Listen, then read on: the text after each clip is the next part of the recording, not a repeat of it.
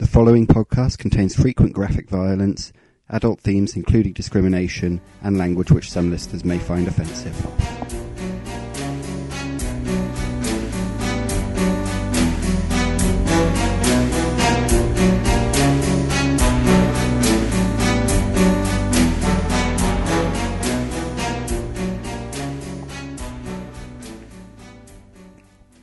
Ave Imperator, and welcome back to Doomsayers. This will be the second episode of our Warhammer Fantasy Roleplay 4th edition playthrough of the Enemy Within campaign. Unfortunately, last week we did experience a few recording issues which have resulted in us losing about a quarter of an hour of audio content, but I will provide a quick recap. The party managed to talk themselves out of any issues with the road wardens, although Norngirl was swindled into paying a bribe to one of them, which Ebenezer himself ended up paying and is never going to give up talking about it. In the meantime, the party made their way to the following coaching inn, at which point we will resume. From now on, this will be live play, and my apologies once again. The Lady Isolde and her entourage leave and appear to make arrangements with another bunch of coachmen. Your coachmen go and sit in the corner.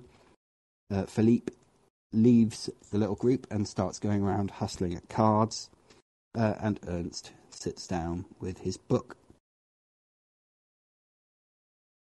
Sorry? I said that, and he can stay there, they're miserable. All right.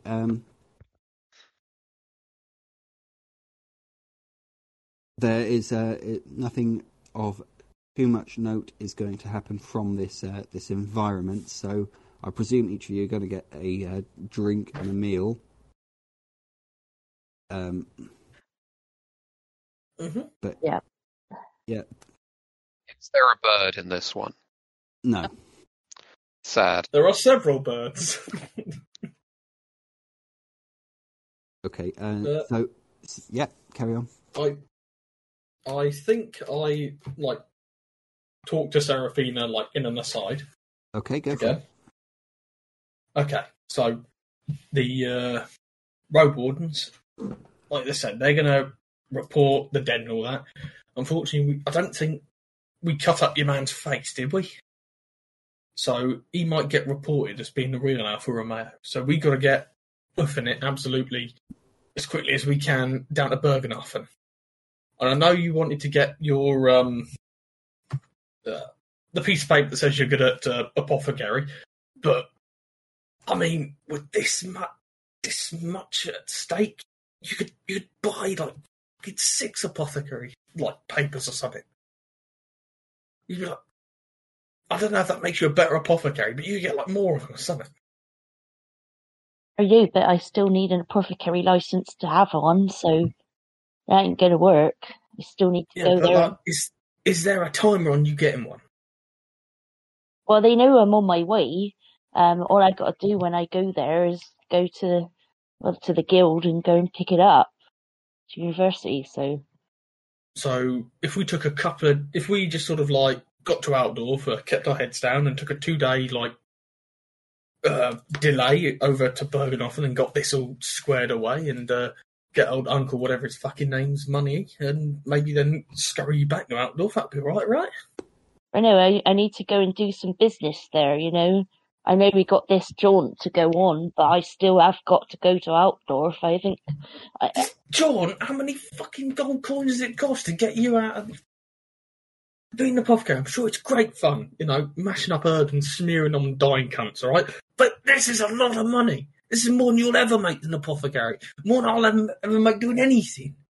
I need to get my apothecary license, and that's it. I'm not stopping you getting one. I'm just saying we'll get one later. Just a couple of days off. Take a gap week. No, sorry, that's not happening. Oh, come on, you're killing me. Right, in terms of Bergenhofen, you're from the Reichland, you're from Altdorf. It is not a case of you are going to get to Altdorf and then you can just walk there.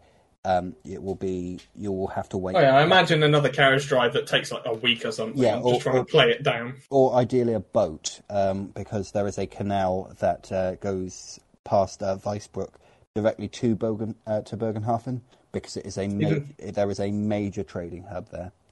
Even better, boats are the legs of the river. Okay, at this point, the coachmen have ordered themselves some drinks. Mm-hmm.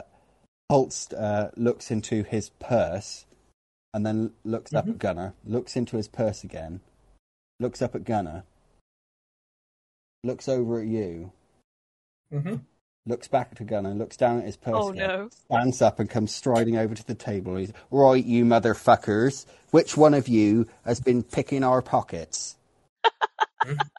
Looking at each of you dead in the eye, but particularly the halfling. Oh, God. And since he's bigger than you and acting aggressively, you're going to be subject to fear now, Seraphina. Fabulous. Is he being small person racist? Well, halflings have a reputation for being thieves and swindlers, which Seraphina has done nothing whatsoever to shake so far. I see. Oh, my God. Look, just embrace it. Join Ebenezer on the thief and swindler train. You can change your career. Change career. We can both be charlatans. You could be a witch. That's basically an apothecary. It's average call for fear. I don't know why you're blaming me for stealing your money. I ain't got none. I've got 22 pennies. Did you succeed? Yeah. What am I rolling? Sorry, George. Average call. My average call, well, it's 35, and I don't think... Oh, I passed the 16 I rolled. 4 degrees of success. He has failed to intimidate you. So you say that. What? Failed to intimidate me? Yeah. I say that. Right? No, basically what you were saying to him before goes through. That still goes through. You're not going to be stammering at him, having to make charm tests at negative penalties to influence him. I like it the other way, just saying, you have failed to intimidate me, sir. Mathematically, you have failed to intimidate me. I say that to people in the street. I've run some calculations, you brute. Okay. It's like, right, prove it, turn your pouch out. I turn my pouch out and he sees I've got 22 pennies. Right. Okay, so who was it then? Well, how do I know? Well, I'm not talking to you, as he looks around to the other three. I mean, I've never had a conversation with any of these men, I don't think, so I'm just looking kind of bemused. I think I just look confused. Or as confused as I can. Right, can someone be amused so we can have the ABC? Go on, Yes. Norngall. The least funny one. Amused. Oh, God. This is one of your human jokes, yes? He's not impressed by this. He slams his hands down on the table. I say, right, which one of you took my money? Or was it someone else? Well, that's an easy out for you, Ebenezer. Pin it on someone else. I mean, oh my God, the urge to pin it on the book guy. Norngall raises his hand. Yes. Norngall raises his hand and says, "Didn't you take our money for the coach ride? I don't understand." Well, apparently not. He's supposed to have paid us 3 shillings. You lot are supposed to have paid us 1 each. And I find myself... I paid mine. Are you telling me you lost the money I gave you? Well, I was supposed to be up 6 from the night before, and now I'm down 4. So what are you trying to tell me? I managed to drink through 10 shillings? No, not the sort. After you guys went up the bed and I slept in the common roof, I was bogged down all night. Right. Although... So you were in the common room. I know that we woke up in there. So you're probably the one that would have been most likely to see it if you didn't do it yourself. So who I was? remember nipping out the stables for a slash, and I was creaking on them floorboards after I was gone outside. Well, why the hell didn't you tell us that before? Who was it? Do you know? I heard it seemed like a lighter build at the very least. Like, I don't know, probably like a younger man, maybe. Like I said, I'm not done sneaking. I was busy pissing away my own drink. Right. And I'll be honest with you, I'd definitely hear if someone with feet as big as hers came up the fucking stairs. And I point to, like, Seraphina. He looks around at Philippe and Ernst. Then he looks over at the lady as old and then just says, "Oh, well, she's obviously not going to steal from me. She's got plenty of money."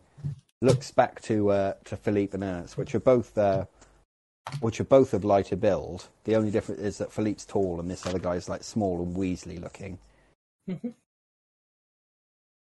And I think I'm going to just roll for this to see which one he tries first to go over and insult and threaten. Yeah. Violence. Okay. Right, so he goes over and this interrupts Philippe's card game. Oh no, you never interrupt Philippe in a card game. And are you trying to listen into this, or are you just going about your own business? Oh, I imagine I'm listening. Okay. So it's just along the line of he comes over and he gives him the same spiel. Right, where's my money? And he said, "My friend, I do not know what you are talking about. I have not taken any of your money." And then one guy that sat at the card table pipes up. Oh yeah, he's taken money off me as well. And then the other one does. "Oh yeah, he took some too. He took some of mine." Yes. Is that we are playing cards? What do you mean I'm taking your money? This is how the game works. No, he's cheating. He must be. Why is he winning all the time? Are you going to intervene, or are you just going to let this escalate? Fucking no! Get his ass. I'm not putting myself anywhere where I can be implicated in anything. If they want to lynch the Bretonian, then that's fine. Okay, He took my money as well. Right, are you watching this, or are you just like listening to it while pretending not to look? Listening, pretending not to. Yeah. We don't want to catch up. Is anyone like staring at him, or are you all just sort of hunkered down over your beer, just going like? Yeah. I imagine Norngul might be staring. He doesn't pick up on the social cues. No, and also immediately. Fellowship. Yeah, no, he's like drawn to the commotion as well, especially if he thinks there might be a fight. Yeah, it looks like there might not be a fight, because Philippe pulls out his pistol and fires it in the general direction of Holtz, who dives back out of the way. There is a enormous flash of fire, and it's just as it is just a flintlock. And Philippe turns and legs it up the stairs as Holtz is going, "Oh, you fucking tried to shoot me!" And just diving out of the way. Philippe's running up the stairs. Everyone else is screaming, running around, panicking. The shot doesn't seem to have hit anything, bar perhaps the opposite wall. But this is not a normal thing to happen in a pub. No. Yeah, I think down for cover immediately. Yeah. Take a look. Okay. Anyone else doing anything? I mean, just kind of stunned for a moment, I would imagine. Yeah. I'm hiding. What, under the table? Or Yeah, me and Serena are under the fucking table. The little ones. Norngal? On the chandelier. Like a Tom and Jerry cartoon. Chandelier. You're lucky to have a candle stuck to the wall. And if there was, he'd never reach it anyway. Yeah. Yeah. What are you doing?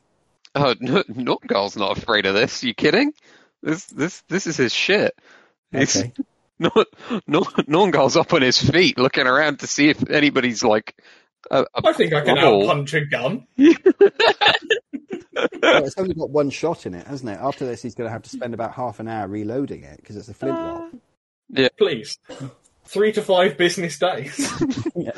He's going to post you a bullet.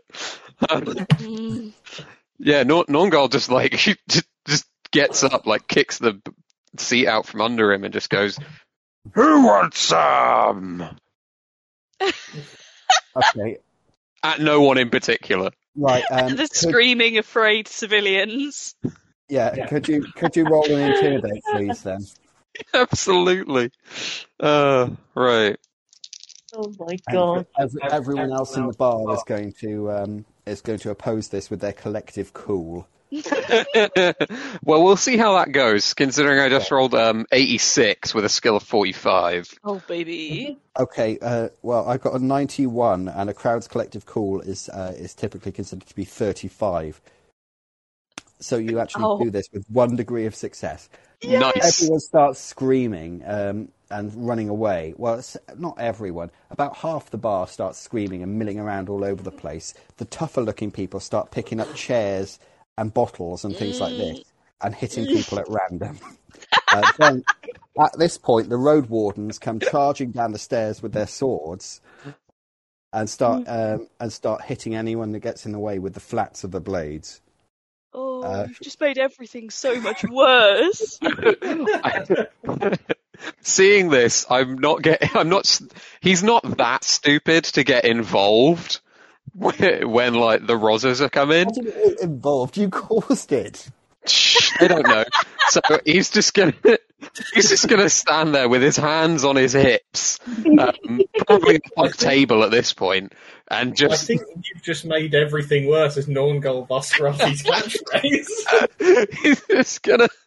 He's just gonna stand on the table and just let out a big belly laugh at And the that doesn't make you commotion. look more guilty. Meh. I'm not fighting anyone. I'm just going to look at them all getting slapped about and go.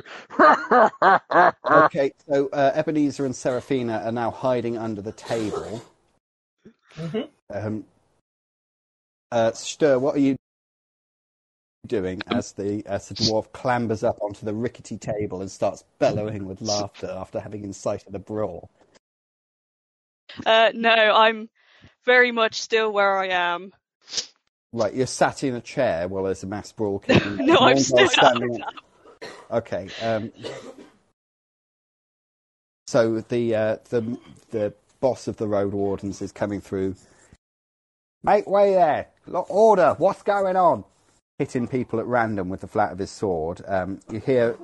Actually, make a perception test, everyone, and this is based off hearing in the chaos with broken bottles and the. And chairs smashing over people's backs. Not a chance. No, not even a little bit. My ears are full of wax Wait, where's today. hearing? It's based Perception. on. Oh, it's based on perception, sorry. Yeah, no. In that I mean, I've rolled an 84. I'm just checking how bad of a failure that is. Well, you're not going to go from it. It's a Yeah, simple 84 test. out of 34, so that's... Yeah, typically Many. out of combat, it'll be a simple test. I'll only want to know if you pass or fail. Okay. Bear in mind, everyone, that this is at average since you're not in combat, so you get an effective plus 20. You are not yourselves in combat.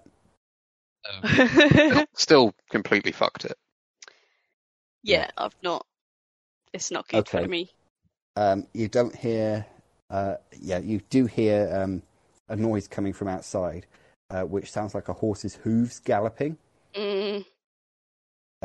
But it very rapidly fades away. The road wardens brutally put down this brawl after a surprisingly short amount of time. And the chief just bellows across the bar, "Right, who started it?" And about half of the people in the room point directly to Norngal. Norngal points up the stairs and says, "Him with the gun." What? Who's got a gun? The fancy man with the cards. Oh, him. Does that trigger recognition with everyone else in the bar who got cheated? Yeah, Yeah, it was definitely him. He shot off a gun. Like, right, well, where is he now? Elgol is just still pointing up the stairs. Okay, he jerks his head, and a couple of them go running up the stairs, and a couple of seconds later you hear, windows open, sir. Right. So we have a guy who comes in here, fires off a gun for no reason, incites a brawl, then runs up the stairs and jumps out the window. Is that what you're trying to tell me? I mean, when you put it like that. You think one of the guys who accused him of cheating would pipe in and say he was cheating, and be like, he's trying to get away and get away with our money. Ebenezer would say something. Ebenezer's not saying shit. He's not implicated in any of that. What about the card man? Not the card man, the coach man. Is he still here? He's on the floor now after having been punched in the nose by what looks like a farm labourer. Well, I'm gonna point at him and say, "Oh, he was talking to him. He'll vouch for us." Oh, yeah, he stole money from me and all. All right, we'll have to catch this guy. Right, spread out. Horseback will only do about 10 miles or so. If he's gone further than that, we'll just have to wait for the patrols to catch him or the Altdorf watch. I'm staying here. Come back in half an hour tops. So the road wardens all go out. Mm-hmm. He sits down at a table. He produces a sheaf of parchments from his back pocket. An ale is placed in front of him by the bartender. And he says, and he just beckons, just quite understatedly, to your table. As everyone gradually settles back down, either reassured or intimidated by his presence, depending on what they did in that brawl. So is this the big tough in charge of the other watchman man? Yeah.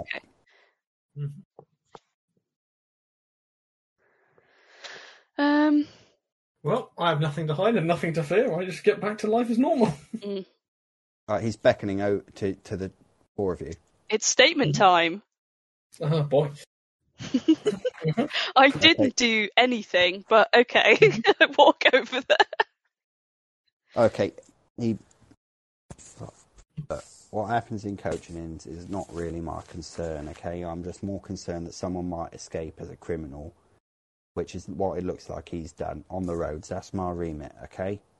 But I can't be having you starting fights in a coaching inn while I'm in it.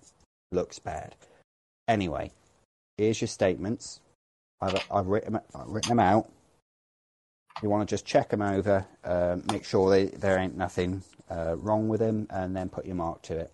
He produces a stick of charcoal and hands it to whoever accepts it. I'll take it. As I am very good and law-abiding, I stare blankly at the document, nervously look up and down for a second, and then draw a vaguely fish-shaped oval at the bottom of the paper. Hand the charcoal back. Serafina, you're the only one that can read it.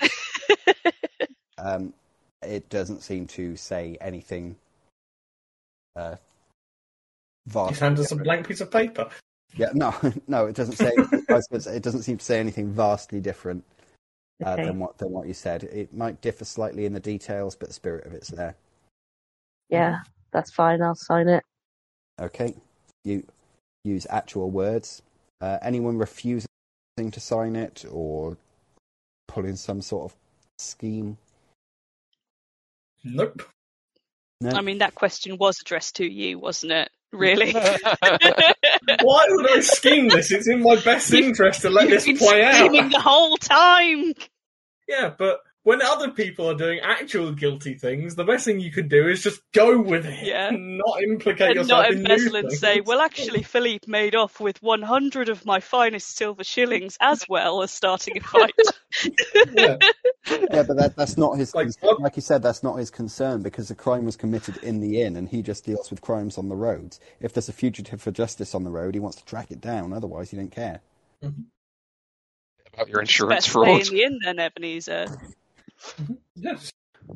I just put Alfa Romeo's mark on that. What's this mark going to be? Are you going to try to make this look Tillian, or? I imagine I make it look like the mark at the bottom of the paper I saw. Because you've got artistic, so you could draw a picture of your own face if you wanted to. No, but we try and make a passable-looking signature. Okay, so it looks like letters, but it's just a scrawl, so most people's signatures, really. Yeah. Okay.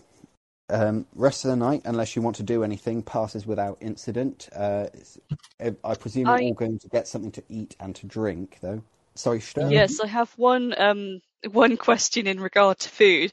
Did any of the watchmen that have now gone out on the road leave any food at their tables? They were in most coaching inns there is a room upstairs specifically as a road warden office. So if they had food, it would be delivered up there. Typically they'll go up there, deal with a couple of hours of paperwork, and then come down into the bar and then go upstairs to bed. Disgusting. Okay, understood. Thank you. Yeah, there they are now. Yeah, they've come for you. They don't have sirens, it's just one guy on a horse who's really loud. Yeah, just screaming. Someone's been very naughty nearby. Swinging a bird around in a circle. It's like a bird on a rope. Woo, woo, woo. It's like grabbed a herring by the legs. Yeah. It's a shame if they get too close to a low-hanging tree branch, it just stops.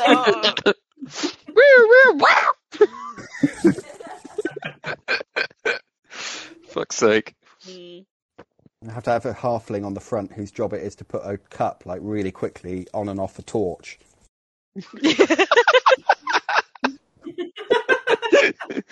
No, they have a red glass and a blue glass. They have to swap over rapidly. Oh, all right.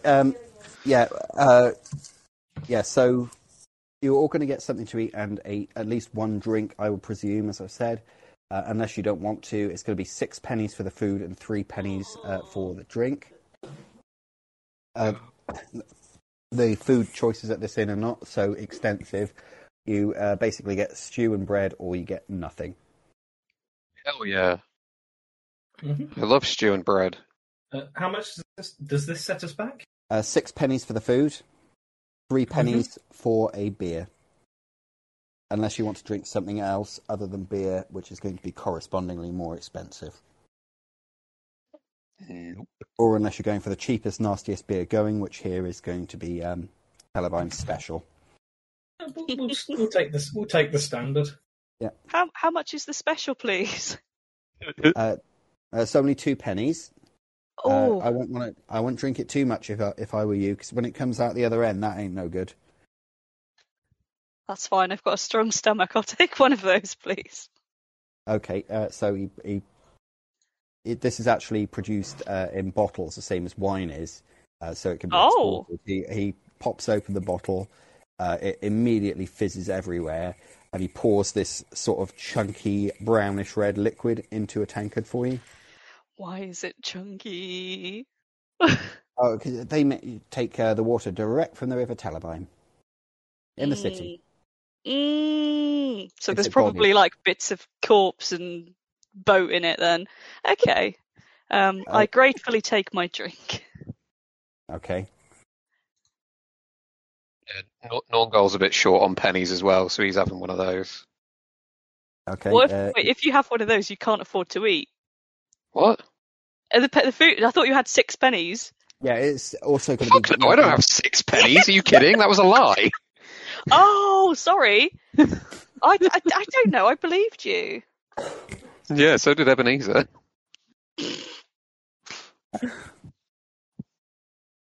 So if you want a bed for the night here, it's going to be the same. 10 shillings for a private room, which can sleep up to 4, if anyone wants to shell out for that. 10 pennies to sleep in the common room, or 5 pennies more with a bed. They're not allowing people to sleep in the bar tonight, which is because the floor is now covered in broken glass and furniture. So if you are not going to stump up for that, they will allow you to sleep within the confines, but you are going to have to sleep outside or in one of the outbuildings. Most of the people here, you observe when it gets to closing time, are actually leaving. So they probably living in villages nearby, and this is just their local inn. Outbuilding it is. And you said the common room was 5 copper or 5 pennies. 10 pennies, 5. Sorry about that. 10 pennies, 5 more if you want to sleep in a bed. Otherwise, you could sleep on the floor. 10 pennies just for a fucking floor. Mm-hmm. Or with no glass on it. Well, I'll pay the 10 pennies. Premium floor. Ooh. I don't have to sleep like a peasant anymore. I'll be rich. I've only got 10 pennies left after dinner. So you're getting a bed, are you, or are you sleeping on the luxury floor? Luxury floor. Luxury floor. Luxury floor. We're not. We're counting chickens, but we haven't got the farm yet. Okay. It's not gonna make too much difference the following day.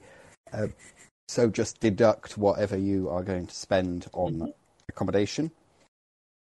The following day, the coachmen are just as hungover as they were the day before. But seem to be a little bit more with it. It's probably best that they're not drinking that turnip-flavoured stuff as they come staggering out, and they actually load the coach with luggage. Ernst is still there. Philippe is nowhere to be seen. You see Lady Isolde and her entourage arguing with the coachman that they engaged last night. It appears that one of the horses for their coach has been stolen. I wonder who's taken that. And they are never going to get to Altdorf at this rate. Ernst is with you. Philippe is gone. Lady Isolde and her bunch are gone. So should you wish it, because no one else is riding with you, you can all get inside. Holtz is profusely apologetic about the previous night, wholeheartedly believing that Philippe stole his money. He has also got a sort of new moustache that now matches Gunnar's, but it is just encrusted blood on his top lip. Yeah, I guess I tell him it. No, don't worry about it. Bygones be bygones. How are we to know that Bretonian was a thief and all that sort of stuff? They're supposed, they're supposed to be, honourable. What's it? Worshipping that lady of theirs or whatever. Yeah. Well, don't mind Holtz, says Gunnar. He's a bit of a hothead, but he don't mean no harm. So as I tell you what, you can all get inside. No extra charge. Yeah. Nice. I'm just wondering. So that lady over there, the Bretonian, seems like the Bretonian's made off with her horse. You think? Well, Gunnar, maybe the three of us, if we can word it to her, stand and make you some of that money that Bretonian made off with. Get her back in a carriage and on the way to Altdorf like she wants to be,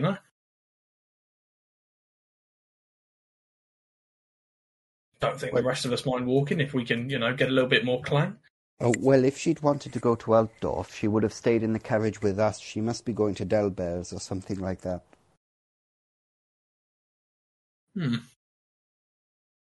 I can't imagine why she wouldn't want to stay with us, and if she wasn't going to Altdorf. If she was, I mean.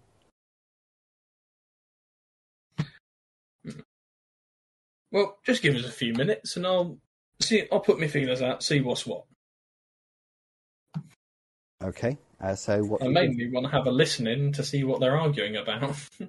See if we can leverage this to help. Okay, she's She is going to Altdorf. You pick that up very quickly.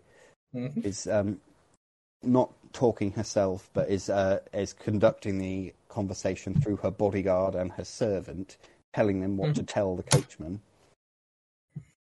Tell these peasants that this is absolutely unacceptable. What are we going to do? I need to get to Altdorf. It will take us 2 days to get there with one coach. How am I supposed to get anywhere? I don't care if their horse has been stolen. They must be able to source one from somewhere. And this is perhaps, my lady, I say, addressing the servant. That You're addressing the servant. Yep. Perhaps an arrangement can be made where you and your retinue can take the interior of our carriage on the way to Altdorf. We wouldn't want a lady of your standing to stand like some common drudge. It's unbefitting of your status. Perhaps you would prefer to take a ride in our carriage. Lady Isolde, this gentleman has kindly offered to allow you to take the interior of his coach. And she looks over. She looks. It looks like she's her icy demeanour has melted a little bit. And Yana, please thank the commoner. Marie, please extract a refund from these hooligans. So the little mousy one gratefully accepts on her employer's behalf, as the enormous bodyguard one. Mm-hmm. The fighting woman, if I remember. Yeah. Yes, Beth just puts her hands on her hips. One hand on her hips, coughs extremely exaggeratedly while holding out her hand to the coachman. And you see a couple of gold coins change hands. Mm-hmm.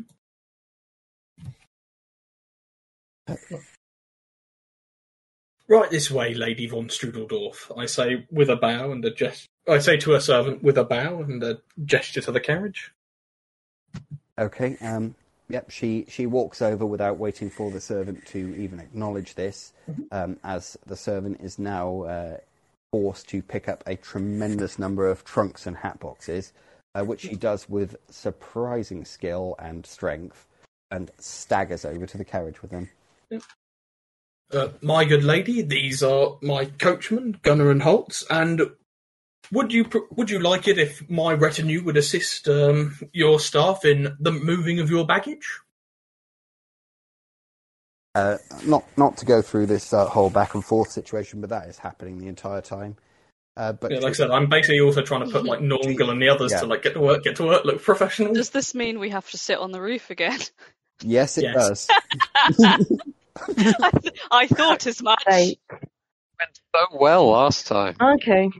Look, do you know what is going through Ebenezer's mind? Okay. This is a real noble. If point, I can get this noble to sign up and say she knows me, this money might be mine more. Okay, Gunnar turns around. You've got to be joking, haven't you? When I said you could stay inside, it didn't mean put 3 or 4 other people on the roof where you were sitting. Oh, Uh-oh. And the huge woman just flings the couple of gold coins at Holtz and stares at him. Yeah, I was thinking, come on, Holtz, don't be a twat. And Holtz says to Gunnar, who is the one that was kicking up the fuss in the first place, right, well, I think we better let them on. I'd try and catch their eyes. Just I said give them a wink. No, I've made them some money here. Yeah. Okay, so you're sitting in. Who's now sitting inside? Me, definitely. Of course, you definitely. Yeah. Is there room for one other? There will be now, because there's no Philippe. Excellent. I invite Serafina in. Oh, fuck you. Okay, now there's room for one more halfling, which you don't have now. 0.5ling. I just stick my legs in through the roof. Look, do you want to be the bodyguard? Do you want to get the sick warrior woman armor like her servant gets? Shut up and play along. Do you say this? No. This is all spoken through glances. Like she just, glances against the back of your legs while he's inside. Just to hear the sound of veins being overworked. So Blood pressure rising and falling. Definitely not saying it to Seraphina. Oh no, but I will have a word with Seraphina before we enter in the carriage. Go on then. Once more. Okay, right. I've got a plan here. Right. Do you want to hear it? Oh. Okay, so Did you say you've got no? the piece. I said, So you've got the piece of paper that says I am who I say I am. Now this is a genuine, bona fide, got all the blood in her noble. If we can play nice and pass off that I'm in fact travelling in the guise of a commoner, and I took a few mama classes because Papa wouldn't let me, or whatever they do, and we might need to say, oh look, I am Alfa Romeo. We get it on our side. This money gets even easier to get. We get it faster. we could see where you're coming from. That makes sense. Yeah. You've just done a really good gesture to her, so she's already kind of going to be, going to be in her good books and that. So. But the thing is doing a good gesture as a peasant, that's what I'm supposed to do. Yeah, but Because they think we're shit. Look at it this way. We get her on our side, and we pretend like I'm a noble. We're giving back to the common people. Mainly because I'll be giving you and me money. And look, I just got Holtz and Gunner a good amount of money. And look, we could even probably get, our two droppers outside, good old Store and Norngle. We'll probably get them some nice duds and all, buy a coach and all that. Look, like I said, we stand to gain so much here. Being an apothecary is great, right? Like I said, we can make real people out of ourselves. We can be people. I still need to go to, Look, and that's fine. We can do that. get my I'm on apothecary board. license though. Let's do I'm on that. board with that. Right. Like I said, but come on, we can do this. We can do this. Like I said, all you got to do is, I know it's going to fucking great. Pretend to be a servant and just basically be you. You're lovely. Keep doing that. And just, What? So play up. I am this guy. You're buying my next top meal then. You owe that at least to me. I'm gonna. Buy your next hot meal, your next fucking drink, your next fucking body servant's meal, any fucking tasty bit of side you want to buy now, or his meal or her meal or whatever, and whatever. All right, deal. Okay, just quick cultural aside, Seraphina, you're not really familiar with the concept of nobility. You know what they are, but halflings don't have nobles, and you only left the moot like a couple of years ago. Okay. Okay, so you get inside, and you two are trying to get yourselves all cozy with Lady Isolde. I think the first thing I do to that is I open up the bottle of Paravan Merlot. You open it. Yes, it's fancy, and I offer a couple of glasses to good old Lady Isolde. How are you going to do that? As far as I'm aware, you're not carrying wine glasses around with you.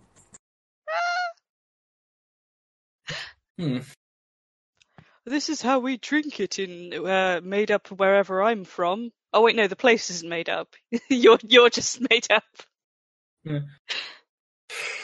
I think I'll say, like I said, I'm trying to play off being common. I think I just offer her my tin cup and basically get across how it's terribly drab and I wish I had glasses, but this is the price we pay to get by quietly.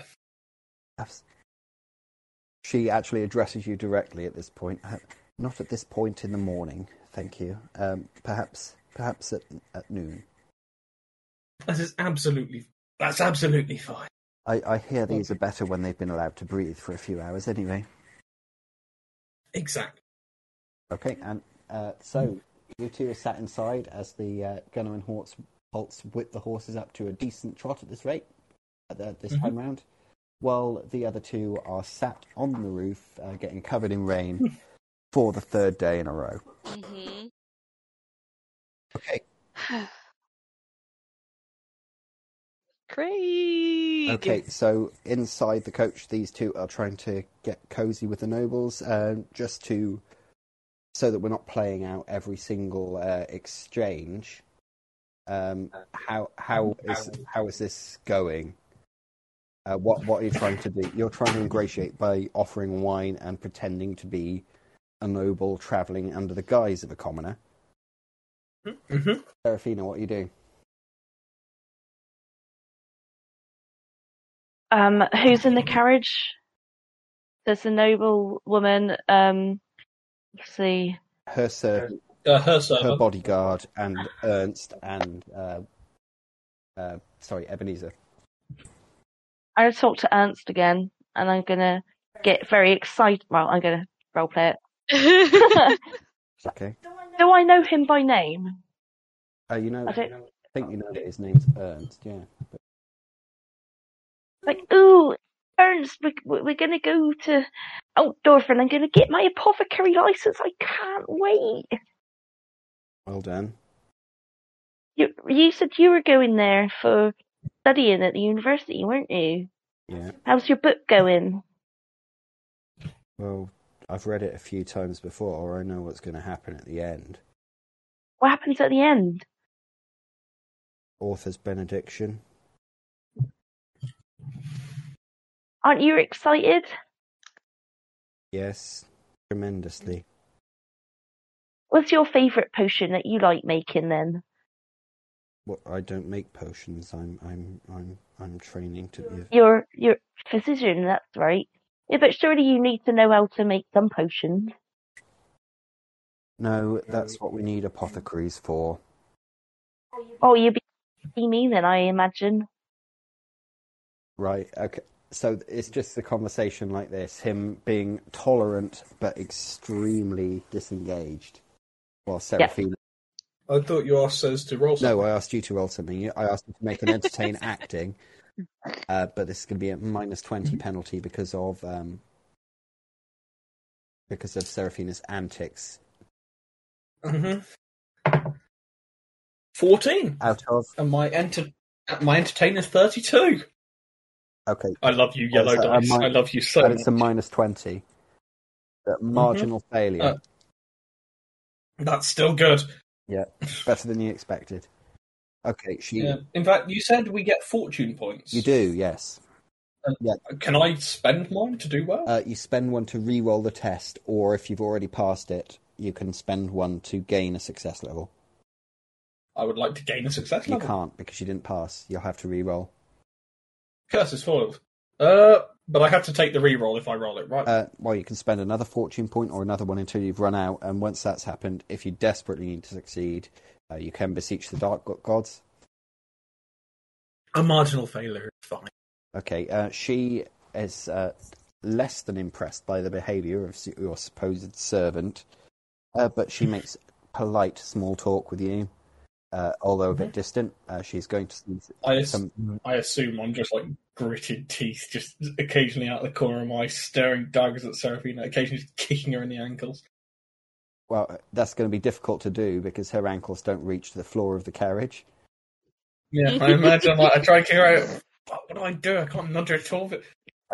Yeah, she's telling you that she's going to meet some very, very important relatives in Altdorf for a few months and then head off to the Middenheim Carnival. Because she needs to make an appearance there for appearance's sake, says. Apart from that, you don't get much out of her. Throughout the entire journey, the servant girl is looking at her knees, and the bodyguard woman is just staring daggers at the pair of you. I bet you wish you had somebody else in the carriage now. Yeah, she has. Fucking no. She has her enormously thick arms just crossed over her chest.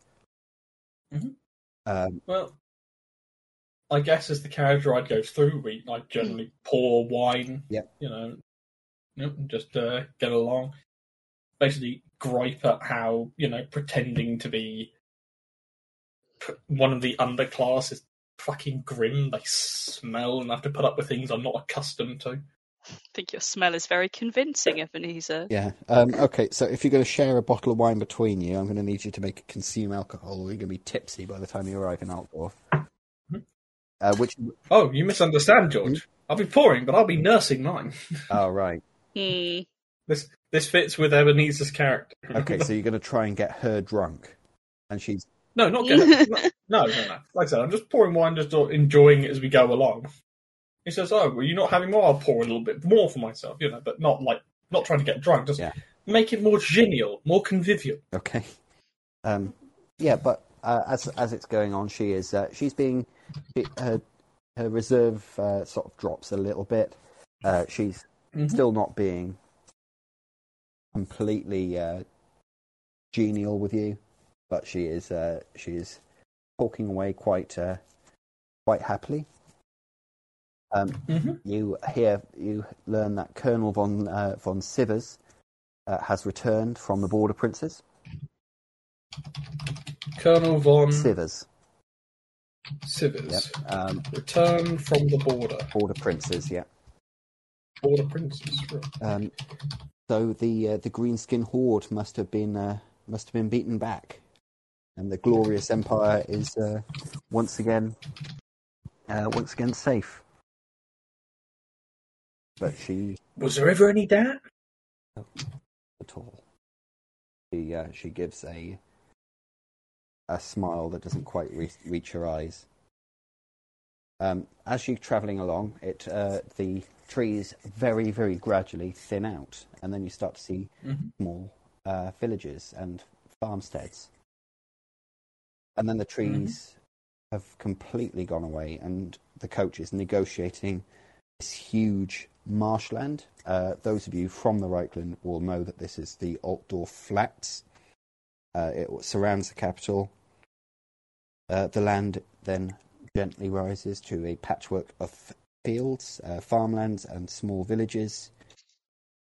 And before too long, just in the horizon, you can see the white walls of Altdorf, which are, white, kind of. Once whitewashed, but now a bit dingy, stretching off far into the distance on either side. Has anyone here not been to Altdorf before?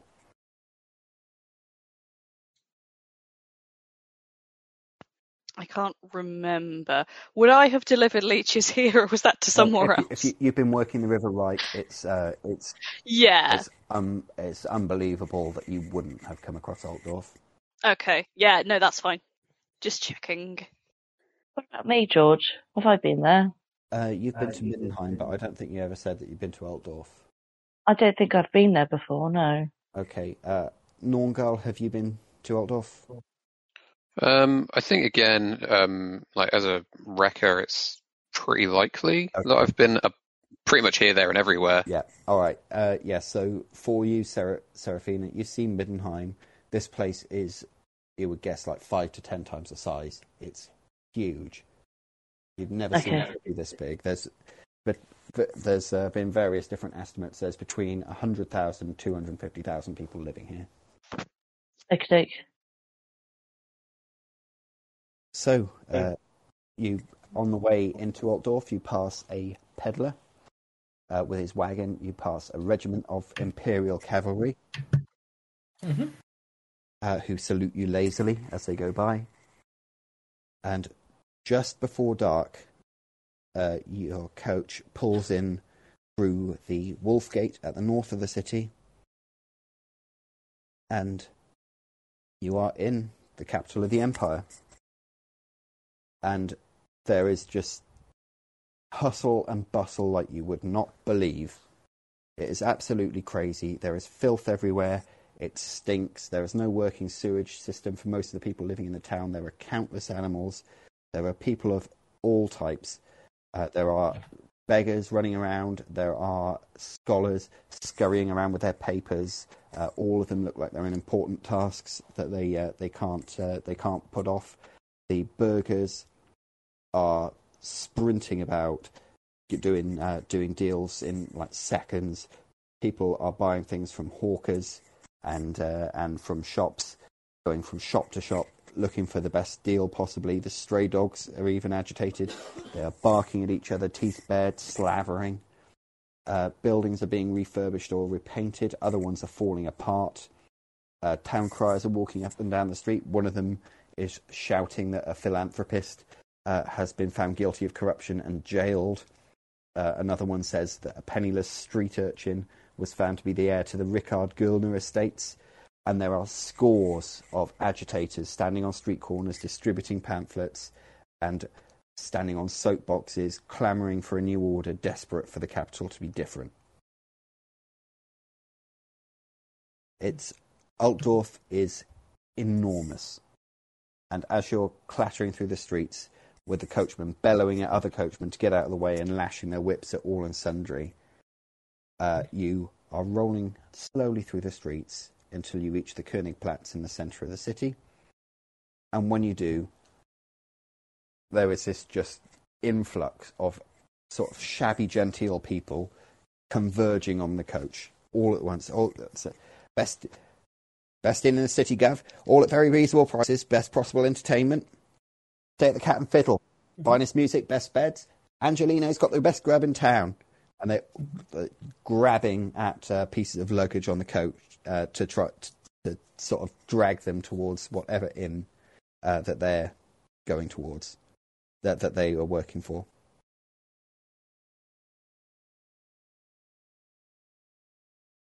I imagine this does not go well with the our actual highbrow people in the carriage. Ha ha. No, I mean this seems normal to like even Ebenezer, but you know, I imagine our actual posh people they're not actually like grabbing it and running away. They're like just sort of tugging at it, like in the sort of come this way. Still, I imagine it's distasteful. The noblewoman gets out and they immediately take a respectful distance. Even more so when the bodyguard gets out and drags this immense number of trunks off the top, hands them to this poor servant who staggers away down the street in about 2 paces behind the other two. What are the rest of you doing as arguments are beginning to erupt between the people there? When Lady Isolde and her bodyguards and her servants step out as well, basically when the fancy lady and her retinue leave, I guess I turn to Serafina and say, I've got to say goodbye to him. I'm Alfa Romeo from... what was it again?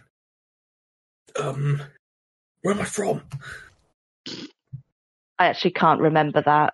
It's not in character, but I can't remember. Also, my name's also not Alfa Romeo. Please tell me my real fake name. It's Castelibrum. You don't know where he's from. Baronet Lieberung was apparently from Ubersreich. So yes, but like I said, I still ask this because I only know the name that my name is Alfa Romeo, so you know I need more to connect and whatnot. I've been making do, but I need more info. I guess I would know that the Ubersreich connection. I'll just say that. What connection's this? My dad's from Ubersreich. Yeah. Was that not in the note? No, this is a distant relative of Castelibrum, was Baronet Lieberung. Oh, so we don't know that then? Well, it said that in the letter. We know. You don't know where Castelibrum is from. Yeah. Well, I just make the assumption and I'll just say that. Okay. Yeah. You say that I'm Castelibrum from, Ubersreich. Or do you still call me Alfa Romeo? Obviously. Yeah. I'll call you Alfa Romeo. Would Serafina Honeycake really, really risk throwing this away? She just wants her apothecary license. Halflings have use for money. They can use it. Apothecaries can make use of money. It can be exchanged for herbs and poultices. Explain how. Come on. Don't kill me. What are you saying? I'm begging. Well, I think I have to go along with it because Have you not already introduced yourself as Alfa Romeo? I don't know. I don't think you have. I don't think. No, not to her. Like, she knows I'm travelling in secret. But, you know, like I said, I imagine my guy's like, cool, I'm going to tell her I'm Alfa Romeo, but where am I from? So, you know, just to say goodbye and get a good friend. Well, get someone who's not on the payroll and say, oh, yes, this person's who he says he is. I'm posh.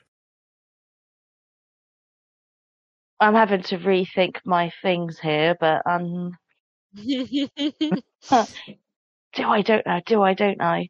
I'm going to do a roll of the dice for my own sanity, so if it's under 50, I go with 1. Right. Over. Right, I'm sticking with your Alfa Romeo. Sorry. Jesus Christ. Right. Okay, Alfa Romeo from God. Yeah.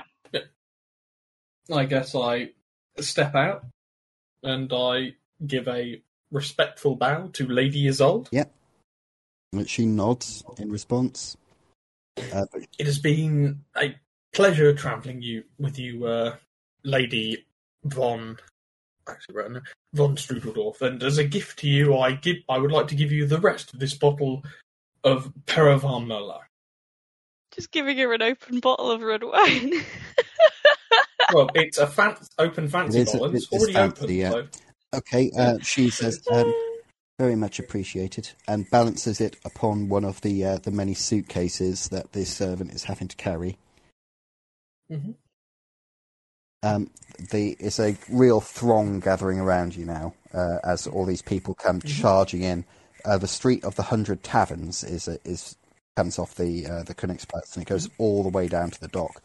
So every board in town, representing all these inns, is converging up there to grab people off every coach that comes in. Where are you going? What are you doing? Yes. Is it still raining? It's splitting, yeah. Oh, good. Okay. I'd imagine I'm quite wet, so probably fairly eager to go somewhere warm. What time of the day is it? Did you say? It's just before dark. I think I need to find somewhere to stay. Okay. To eat. Yeah. Everyone else doing the same thing? Definitely. Would I know some people in the city that could put us up nice and cheap? Probably. Yeah. Some friends? Yeah. Gentlemen, and of course, Miss Honeycakes, I can find us some less costly bedding for the evening. I said I'd find 2 of you jobs, and I think I found you some jobs sooner rather than later. But, like I said, I think we should all stay together. Okay. I think we make a good group. At this moment, you are cut off by a deafening fanfare of trumpets and the sounds of marching. I get off the fucking road. Yeah. Oh, boy. As everyone else. Yeah. Yep. Right, and a procession of soldiers begins to march through the Platz. It's the Reichland 1st Regiment of Foot, which is the Imperial Guard. Mm-hmm. They are just absolutely decked out in this gold-trimmed, silver-plated armour, looking absolutely amazing. And behind them comes the Emperor himself. Square of jaw, proud in full armour. Holy shit. Karl Franz I, popular emperor. They're not always. Golden hair, golden beard. In full armour on this ebony-coloured steed that's barded in gold behind the marching phalanx, as everyone either removes their hat, bows, or takes the knee. Behind him are ranks of knights in full ceremonial regalia, and the crowds cheer with absolute astonishment as the procession. Ebenezer immediately on one knee with his head slightly tilted so he can get a look at the Emperor. It's not every day you see the Emperor, but he is awed. Yeah, everyone that is trying to get a glance of him. Anyone else doing anything about it at all? Yeah, I mean, they'll lean forward in a little bow. Yeah, I'll kneel and admire his splendiferous beard. Yeah, he sounds hot. Wait, how tall is he? He's tall. He's over 6 foot tall. He's Yeah! he- That's he's my known girlfriend. as being very muscular and broad shouldered, more than being tall. Okay. Still, He's that's also my known as girlfriend. a badass. This is a guy that goes into battle on a griffin. Sorry, I was just laughing at the picture. So the procession proceeds across the plats and marches off down the street, with followed by a whole band of trumpeters who continue to play fanfare.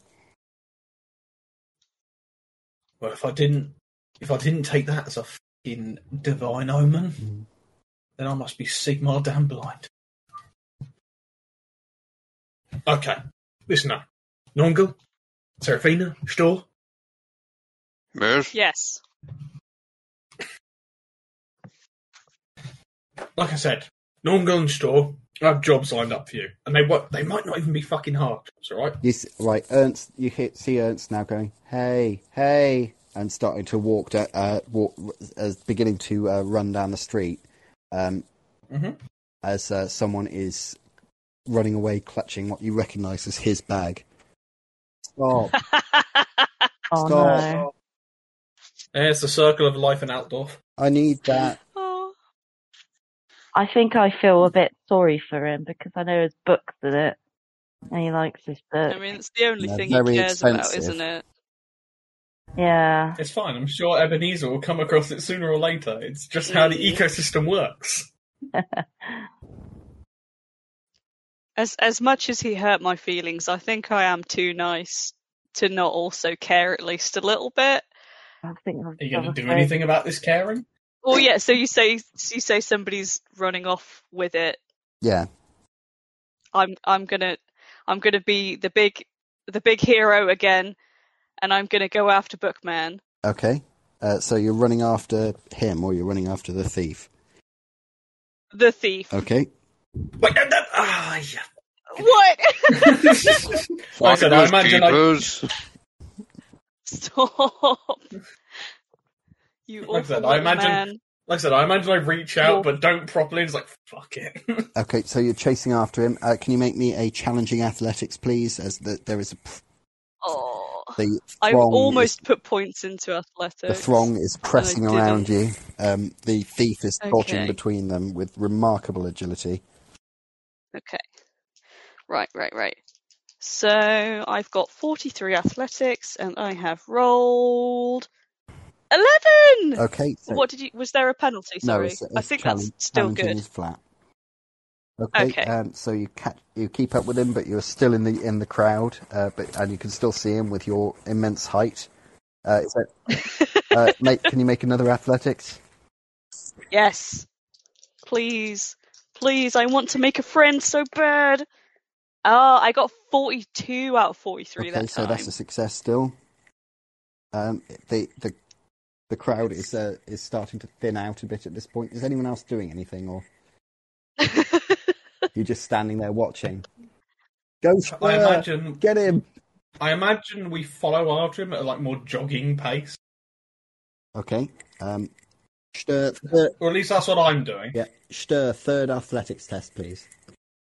Yes! Come on, if I fail this, I'm going to be so upset. For Ernst!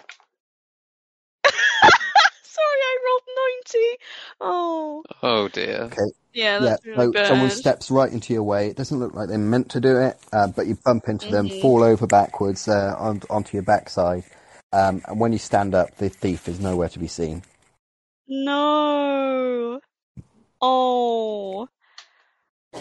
You tried. Oh. I always try so hard. I'm never... Back in the Königsplatz, Ebenezer, you lock eyes with a man that's standing in the square, staring right at you. Do I recognise this man? Nope. However, he is clearly in the company of another man who is looking in your general direction, but not staring right at you. They exchange a couple of words which you can't hear over the hubbub. But the one that's staring right at you very slowly and deliberately raises his right hand to his left ear and scratches the ear with his little finger. Is this a gesture I would recognise? No. So not underworld toughs. I look a little bit. Like I said, the guy's doing. Norngle, Yes? could you do me a favour, buddy? Could you walk with me for a bit while we catch up with Storr? I don't see why not. Excellent, good man. Looking around very nervously. Okay. Don't like people staring. Yeah, as you're looking, he's still staring at you, and when he notices you looking around, he does it again in a very pronounced fashion. Sounds like the old lady that lives opposite me and Right. Steve. Dude, Sorry. actually, Norngle, how brave do you feel? Yardrung. I'm incredibly brave, always. Excellent. Let's go have a word with a certain gentleman. And I gesture for us to go over to the man who's staring. Okay. Oh, I'm not much for words. Yeah, as you Don't worry. gesture, You leave the word part. as you gesture over to him, they grin at each other, and he does it again, just even more pronounced at this point. You see what he's doing? Looks as if he's got a rash. Yeah, they look confused now, as you're not doing anything. I scratch my ear back, like as I'm walking up to him. As you're walking towards him, both of them, their expressions change from confusion to relief, and they walk across the square from where you were standing, just a bit further, and there's a house there, and there's a short, stocky man standing by the door. They walk over to him and follow him through the door, which he slams shut.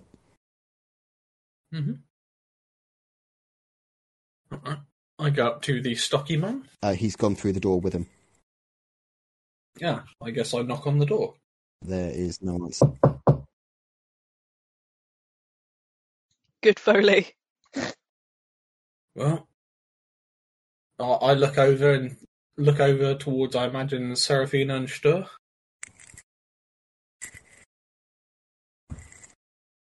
You looking at? We're gonna go up. Well, I'm gonna go over and see what you're doing because it looks a bit random to me.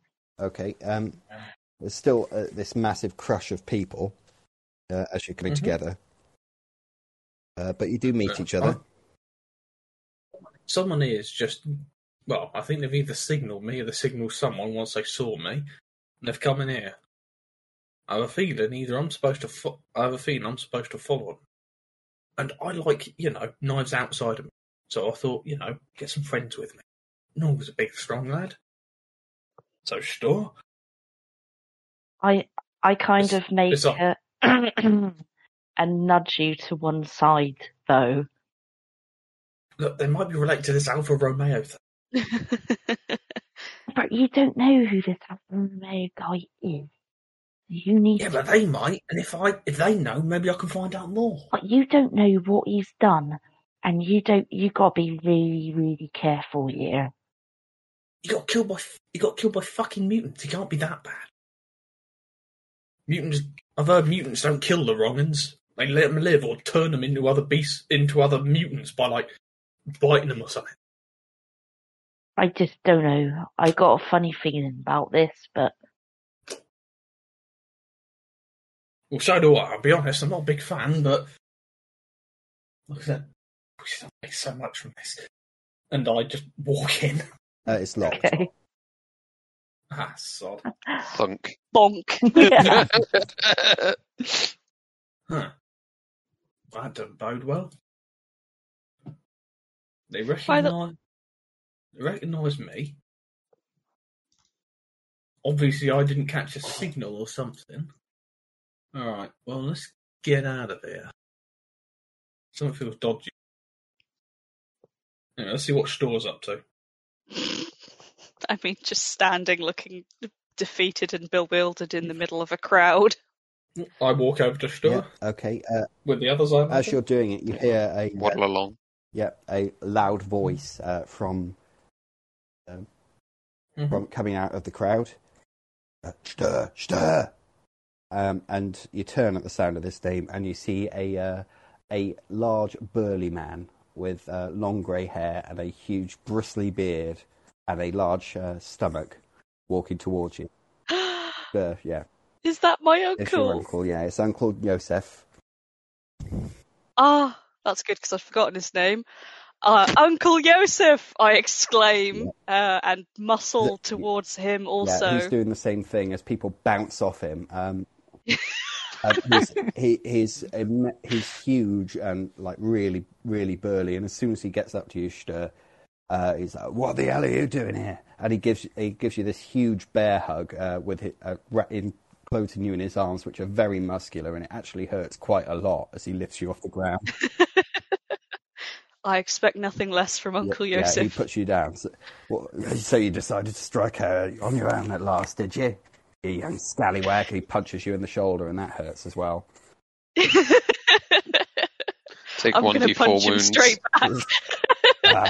As he rubs his shoulder. Not a second before time either, is it?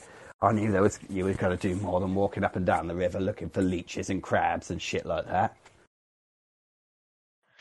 Oh, I'm sorry, I'm just overwhelmed. I'm so happy to see you, Uncle. What are you doing here? Oh, no, you couldn't have come at a better time, right? I'm looking for some crew. So, what are you doing here? Because I can help you find things if you need them. The best places to eat and drink. Unless your friends, I imagine, got any other plans, I'll be down at the Boatman all night.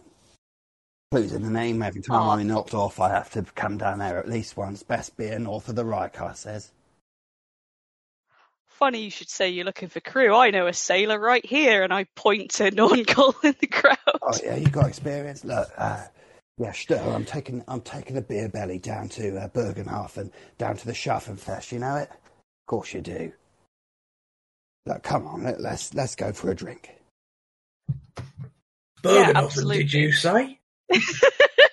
Yeah. Stop interrupting family time. But no, I'm swept up. I'll do anything my uncle says. I love me uncle. Pleasure to meet you, Mr. Joseph. I stick out a greasy end. Okay, he reaches out a huge, like, frying pan-sized hand and encloses yours and just pumps it with... I imagine it's a lot like Arnold Schwarzenegger and Danny DeVito. Again, this comparison. Essentially, it happens a lot. Essentially, yeah. He pumps it with such force you are actually concerned that your shoulder may come out of its socket. I take back my mangled hand. Yeah, your boy Storr's a bright young lad, isn't he? Oh yeah, this is a smart one. Look. Yeah. All right. I was thinking of actually hiring him on for some work myself, but my work takes me down to Bergenhafen. Oh, that's great. Well, you know what? I'm sure you've all got things to do in the city, right? But I'll be there all night. I could leave at about midnight. But you can come down any time you want. I'll tell you the details. I'm hoping to leave sometime tomorrow morning. Excellent. Tell you what, my good man, I'd take a silver shilling and give it to him. No. Your first couple are on me. Oh, no, put your money away. Any friend who stirs a friend of mine.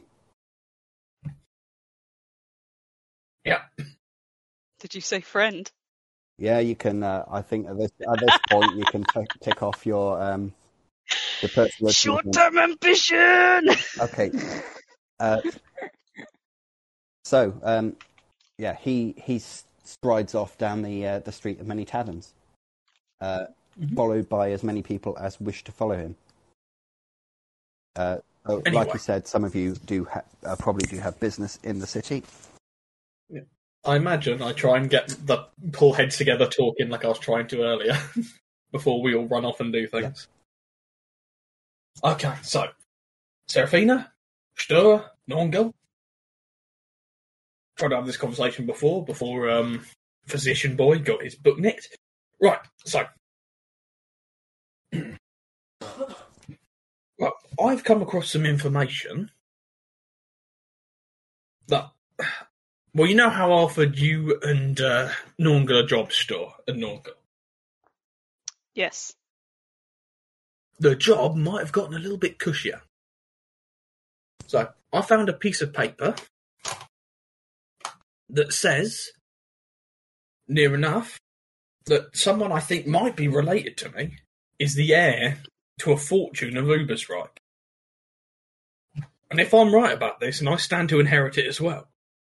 And do you know what I need to get this right? Unfortunately, being a foundling and outdoor and everything, it's going to be very hard to, make it look like the noble I should be. So I'm going to need some friends. We have Seraphina here helping with this. Lovely woman, great. But I need gents like you with your sort of expertise, some rough and tumble boys for guards. You remember Lady Isolde's big woman? Biggin?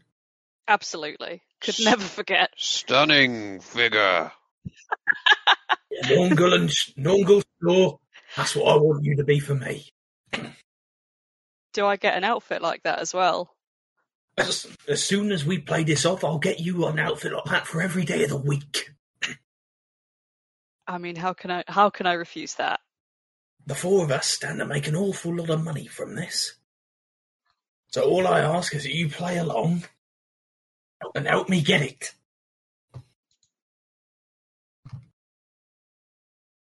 We can live exactly how we deserve to live.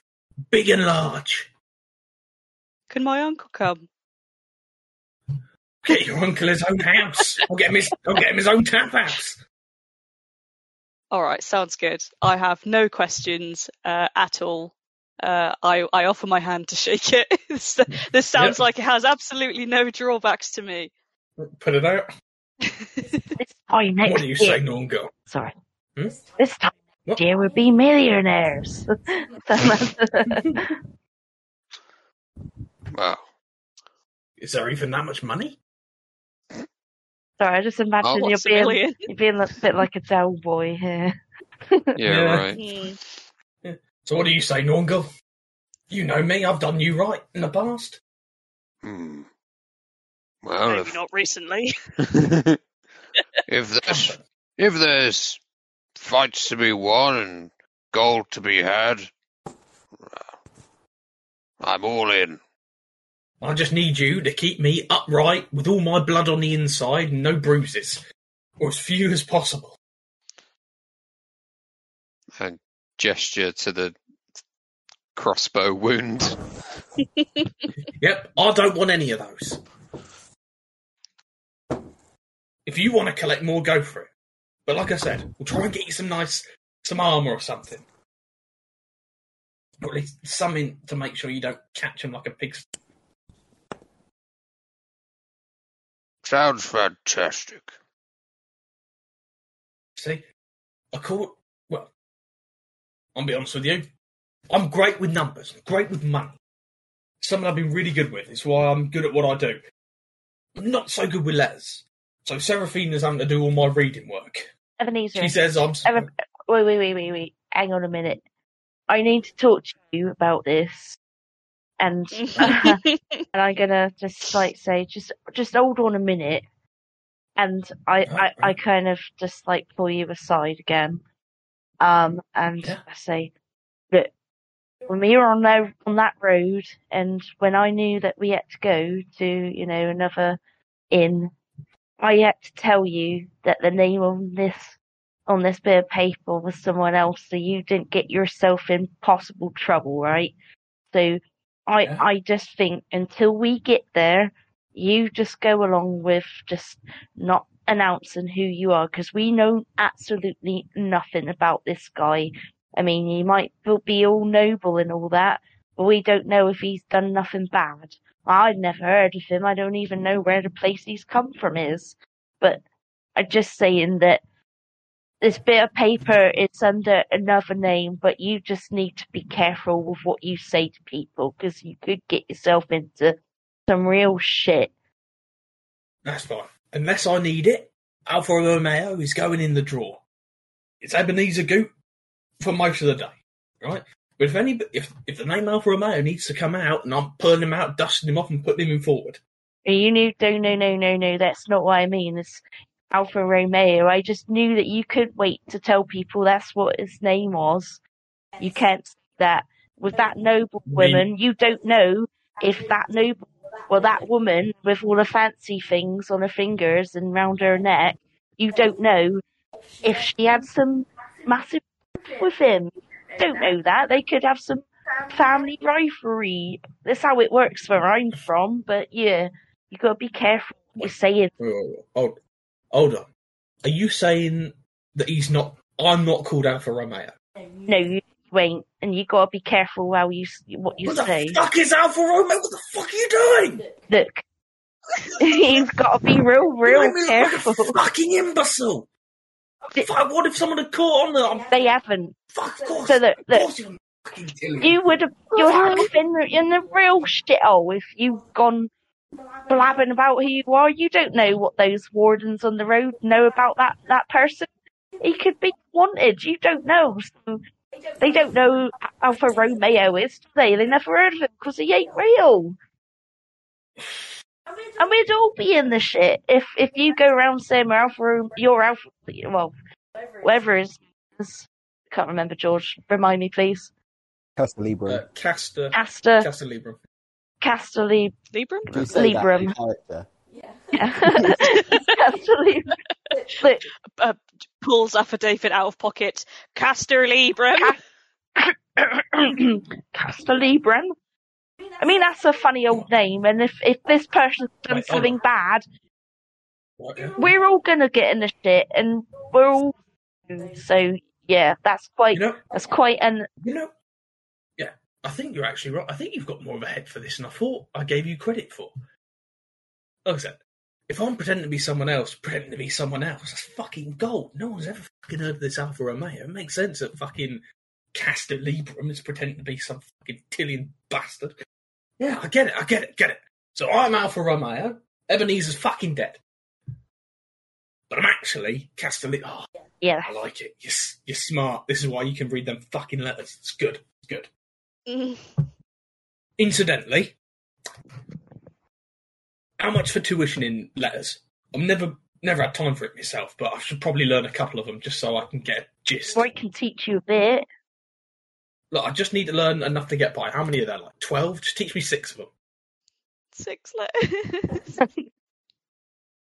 Or just do the vowels, innit? What are Stur and Norngal doing? Are they just looking on a bit bemused as this conversation is going on? Or... Yeah, I feel like it's risen to an audible volume. Yeah. Definitely. Maybe exchanging a confused glance, but mostly a sort of head empty moment. I'm far too busy asking Stur how his uncle gets his beard to look like that. It's not as really not cute. as luxuriant as yours, but it is a fair bit bigger. Yeah. I gotta get those gains. I mean, you can ask him yourself if we go and see him after this. Okay, at this point, Ebenezer, you feel a large, meaty palm come down on your shoulder. Not with enough force to hurt you, but... Yep. Oh, boy. I turn around with a big grin. Okay. Hello? Yeah, it's Fat Gunter. You've come across Fat Gunter a few times before. He is closer to 7 foot than 6, and almost the same. Gunter, have you almost been? the same round the waist that he is in height. He grins horribly at you, displaying about 20 gold teeth. Boss wants to see you, Neb. I thought he might. I was just on the way there myself. Did you get some new ones put in? You're looking absolutely radiant. Yeah. Shame I have to take the white ones out, innit? Yeah, but you might as well get all your ducks in the same colour, you know? Yeah. Besides, I think it looks nice and makes you look almost noble. Anyway. They're all covered in gilding. Let's go. Come with me. Just you. Yeah. You guys head down to the waterfront. Meet good old Uncle Jorg. And Joseph. And me and Gunter here just have some business to square away. Right, well, we'll see you there if you're still alive. I'll be fine. Are you trying to convince them or yourself? Yeah, yes. Column A and Column B are featuring tonight. It's fine. I think we have made some money on this venture. So Okay, right. The rest of you, what are you doing as Ebenezer is led off into a seedy-looking alleyway? Pub, pub, pub, pub, pub, pub, pub. You going straight down there? I mean, Want to find I don't have any other. nice food. You've got business to attend to before it gets dark. So you're leaving first thing in the morning. If you Well, want I need you could go, if you wanted to, you could go to the guild now. Is it open? That's It will what be we're doing. it'll be open until about 8 bells. I'm doing that. Okay, and the other two are going down the pub. Yeah, I'm really hoping that my uncle will buy me a drink and or a meal. Okay, what would sorry, says his headphones just came detached then, so I could hear myself. What are we doing first? I think we go to Stur and Norngal. As you go down to the Boatman Inn, you pass down the Street of Many Taverns, which has had many names in the past, including the Street of 100 Taverns and the Street of 1,000 Taverns. In any particular order, or No. It goes down to the riverfront. You know this. It slopes gently downhill. There's probably not quite exactly 100 taverns here, but there is nothing else on the street apart from taverns. Hostels, Excellent. eateries, inns, brothels, all the good stuff. Okay, and as you're going down, there is a skinny man standing on a box in the street, dressed in rags, clutching a scroll, and screaming prophecy and doom to anyone that's listening, with his eyes rolling in his head. Oh. He sees you and gives a great gasp. He raises his right hand heavenward and points at you with his left arm, which is still clutching the scroll, screaming, "I see darkness gathering as the last house of joy falls. Beware, for shadows over Bergenhafen stir, their beloved more resplendent investments of green stands beside Sigmar's great river. Yea, I see death on the right, and I despair, for then the stained hand guides our once mighty lord, and this power behind the throne curses us all. Lo, the horned rat then claims the broken king across his throne of lies, and the white walls fall, leaving the empire in ruins. Tremble in fear, ye mighty, for the end times have come." And he collapses to the ground, foaming at the mouth. Oh, we've really upset him. Do you think that was for you or me, Norngal? I didn't catch a word. It wasn't good. He just in short, it was very, very bad. He seems very upset. Then he sits up, smiles, picks up his box and his scroll, and it starts to walk off.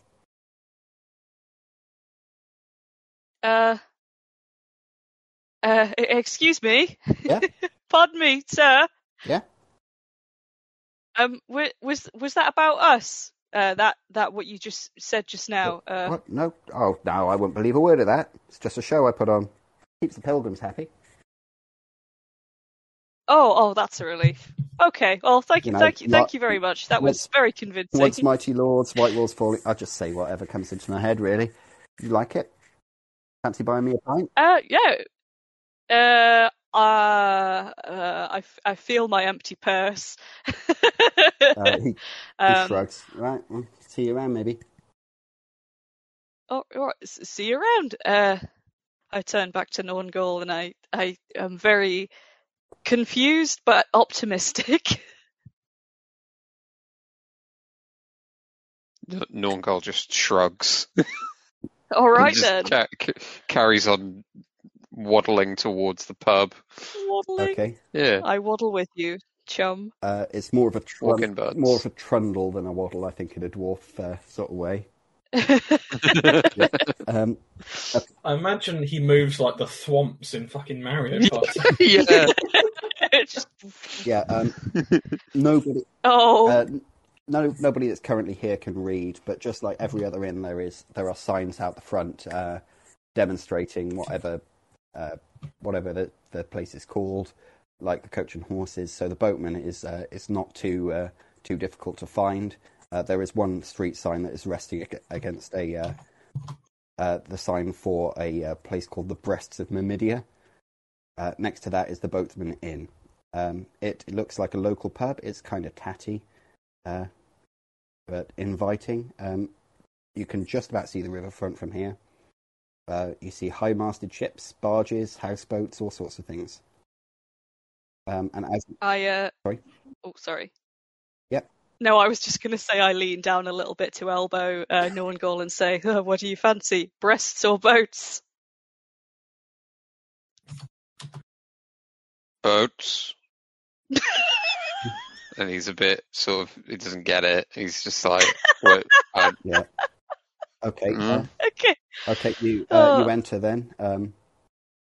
There are already a number of riverfolk here, a lot of dock workers. They're all sort of big, tough lads. They look up at you with sort of mild interest, but then return to what they're doing. There is quite a friendly atmosphere in here, really. Yosef is sitting at a large corner table, currently on his own. Hey, stir! Right, you. What's it going to be, wine or beer? A beer, please. Yeah, and I walk over and... Oh, sorry. I was just going to say, as an aside to Norngol, please don't start any bar brawls this time. Yeah. I didn't start anything. And what about you with the beard? Yes, I'll have a beer as well, please. Una. And this slender, dusky woman comes over. Yes, Sir Joseph. Give us two more flagons over here. Flagons? Yeah. So she goes back behind the bar and she comes back with 2 4-pint flagons, which are placed in front of each of you. And he's got one for himself. Things are finally going well. Everything's coming up, Millhouse. Uncle, I've had such a long week. He pays her.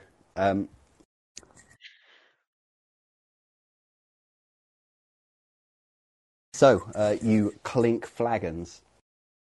Mm-hmm. Before we progress with this, we'll go back to Ebenezer. So that Gunter told you that he was taking you to see the boss, but he doesn't seem to be in too much of a hurry to get there. As he goes, he stops at a tavern where he drinks 2 pints of ale without asking you if you want anything. That's right. I imagine I just talk to him, try and canvass the local situation since I've been gone. Yeah, he doesn't say anything to you. Sure. Then he goes to a bakery where he purchases a pie and eats it as you walk down the street. And eventually you come to a building that is particularly disreputable that you know as the soup kitchen. This is a place where the absolutely desperate can sell any kind of fermentable scraps by the pound, which are then distilled into moonshine and distributed amongst the even more desperate. He goes in through the door, down into the cellar, and then through it's not so much a secret tunnel as a hole that's been knocked through to an adjoining house's cellar. And then you see, he closes the door and locks it, and in the room with you is yet another door to a cellar that's been knocked through, but there's also Dugbog, the boss's ogre bodyguard. He is huge, even for an ogre. He's about 12.5 feet tall. All right, Slim? Good to see you, Dugbog. How are you doing? Yeah, better than you, I think. Are you going to come out as Ebenezer or Ebenezer on backwards? Oh, you always good sense of humour, you Dugbog. Yeah. All right. In you go. Right. Cheers. Okay, and you walk through, and there is the boss, who's a boy of about 15, who's sat behind a desk, toying with a decanter of wine. Oh, Ebenezer. Boss, it's good to see you again. You trusting old geezer. When I said don't come back to town until you can pay off your debt, I didn't actually expect you to ever come back. Well, I can pay off the debt and shamble off. that's good for both of us, isn't it? Well, I haven't done anything wrong I'd hope. since my last visit. Well, I hope so. I've just got in. I've got a room for the night and immediately come here. And then, of course, Gunter came and grabbed me. Yeah. And I thought, oh, good, I can pay back the boss. Gunter at this point comes in and relieves you of your sling bag. Well, let's see what you got then. Yeah, I've got 3 gold coins, 15 silver shillings, 6 pennies, spare clothes, Miss Shanker, Okay. some candles, a few odds and ends. I probably value them at about like 19 shillings, 9 penny maybe. Yeah, I ain't interested in that shit. I'll take the money and the jewellery, which he does. He takes it down to the last penny, leaving you absolutely potless. That's fine. Look. See how it feels. Right. Ed. You know, when you work in this city, you work under my control, you know. Yes, sir. Yeah, with independent traders like you and bloody Heinrich the At and what's his name, Delbers running around, it's gonna fucking ruin me, isn't it? Remember, sir, every time someone gave me something to sell off, I gave you a cut. I made sure of it. No, you didn't, and that's what got you into this situation in the first place. I don't want to see you in here again. You understand? You have me confused, sir. What got me in here was some bad uns were stealing on your turf and passed it through me, and I wasn't aware where they got it from, so I'd never fucking do it knowingly. Well, you better make yourself aware, ain't you? I'm as aware as anything, sir. You've made it abundantly clear. Well, good, because I hope it's fucking crystal. The finest, sir, and believe me, I know fine crystal. Yeah. Help yourself to a drink on the way out. Oh, I wouldn't mean to impose, sir. Then don't. I shan't. Are you not catching my drift? Fuck off. I thought so, sir. I was waiting for your leave. And I bow and fucking scurry out as quickly as possible. Okay, as you do, as you're leaving, Gunter has repositioned himself at the door to the soup kitchen, and he does slap a bottle of moonshine into your hands. Compliments. Cheers, Gunter. Compliments to the boss. Yeah, so I imagine... keeps complimenting you. Oh, I'll try my hardest not to wrong him.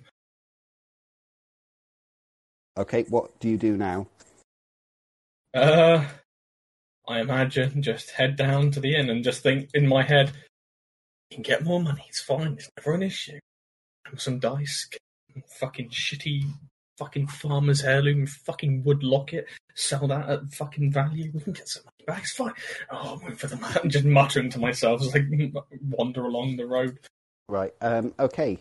Serafina, you are quite quickly able to find the merchant district. Okay. Which is where the Guild of Physicians, Apothecaries, Herbalists, Barbers and Barber Surgeons is located.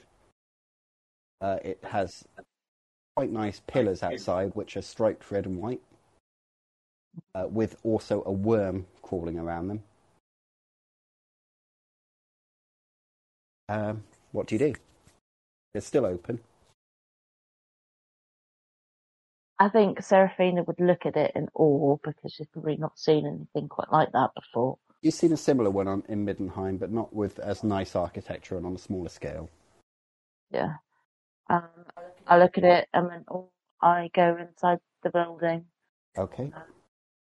There is a woman who appears to be about 80, sat behind a desk.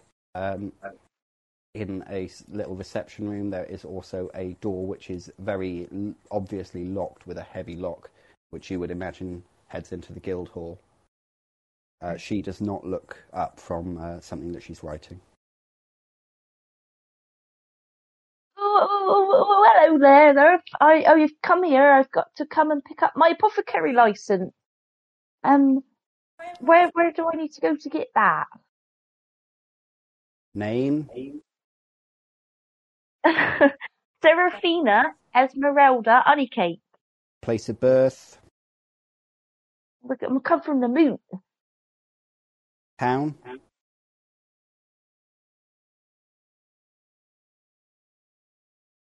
Something like Apfel. Sour Apfel, yeah, that's the one. Apfel some shit, I say that, I think. Place of study. Mittenheim.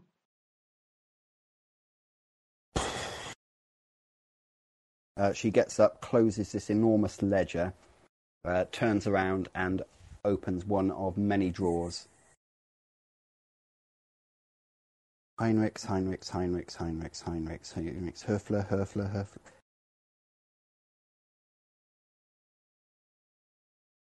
Honeycakes, here we are.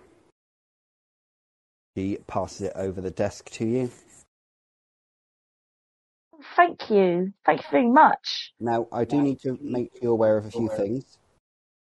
You are not allowed within the province of the Empire to practice as a physician, barber surgeon, or herbalist without the appropriate license. 1 crown in 10 belongs to the guild. A replacement fee for this license must be obtained at your earliest convenience should it ever be lost, damaged, destroyed, or stolen. This will incur a charge of 1 crown 10 shillings, rising to 2 crowns for second and future infractions. Any events of malpractice will be covered by the guild out of fees and duties. Any questions? No, I think that makes sense. Welcome to the guild. She holds out a hand which is dripping with gold and jewels, which she hadn't noticed before. I shake her hand very rigorously because I'm very excited about the fact that I've just got my license. Yay! Where do you intend to set up in business? No, it's not. No. It's its own province. No, I'm going back to the moots. Solo practice, or you'll be working under somebody?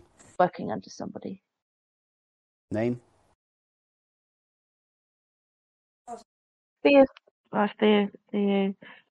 Phineas Ferbson. He's called Theophilus Honeycake. Theophilus Honeycakes, yep. That all seems to be in order. Thank you. Thank you very much. You're quite welcome. And I skip out and do a little, like, kick. Heel click. Yeah, I do. Okay, what are you doing now? I'm going to go back to kind of where we were to find everyone. Okay, I would say that you bump into Ebenezer as he's returning from this dingy alleyway, looking a bit pale.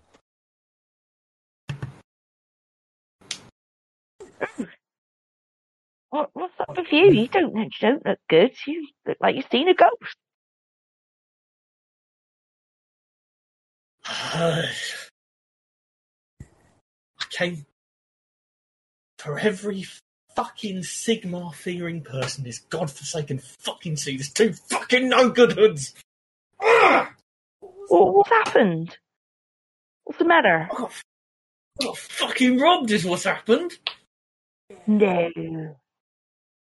Oh no, and it wasn't even nice. It wasn't someone coming to relieve me of my belongings, no.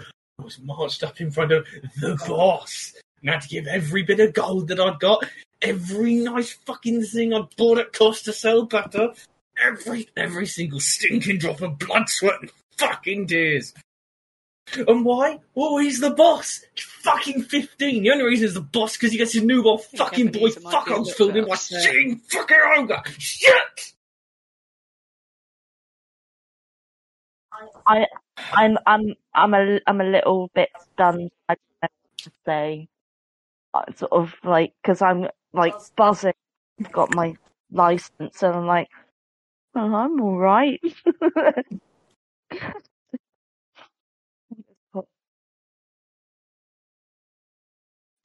So you don't got no money on you? Nothing. They took everything. It's fine. Fuck. So I've got this. I lift up the silver locket. I've got this. Keep this hidden. And you've got the piece of paper. And now for Casterly, whoever I fucking am, and I'm going to get all that gold, and I'm going to come back and have them fucking killed. Well, I can drum up a bit of cash whilst we're here if we need to. But I know we've got to go. What have we got to go in the morning, haven't we, on this? It's fine. I can make money on the road. I always have.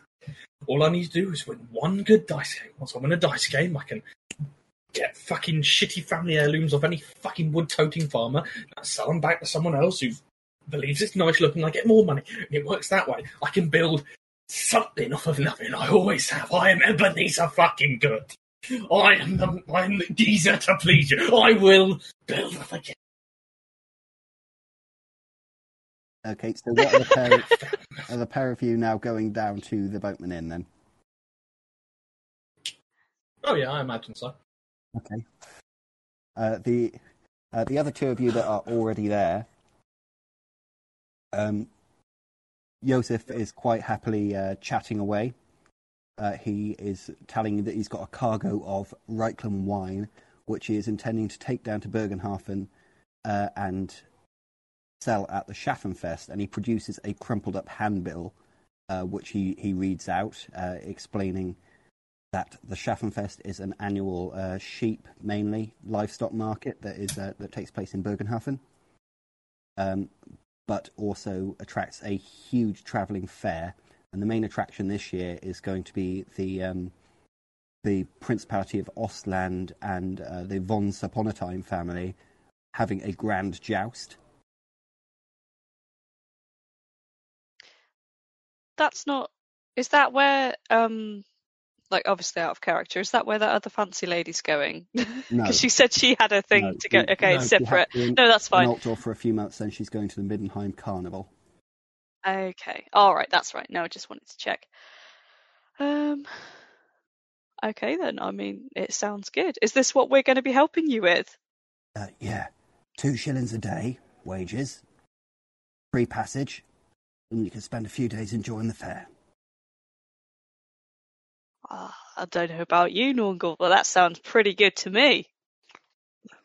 Certainly sounds like a bit of fun. You know your way around boats. Oh, yes, sir. Very well, sir. Oh, good.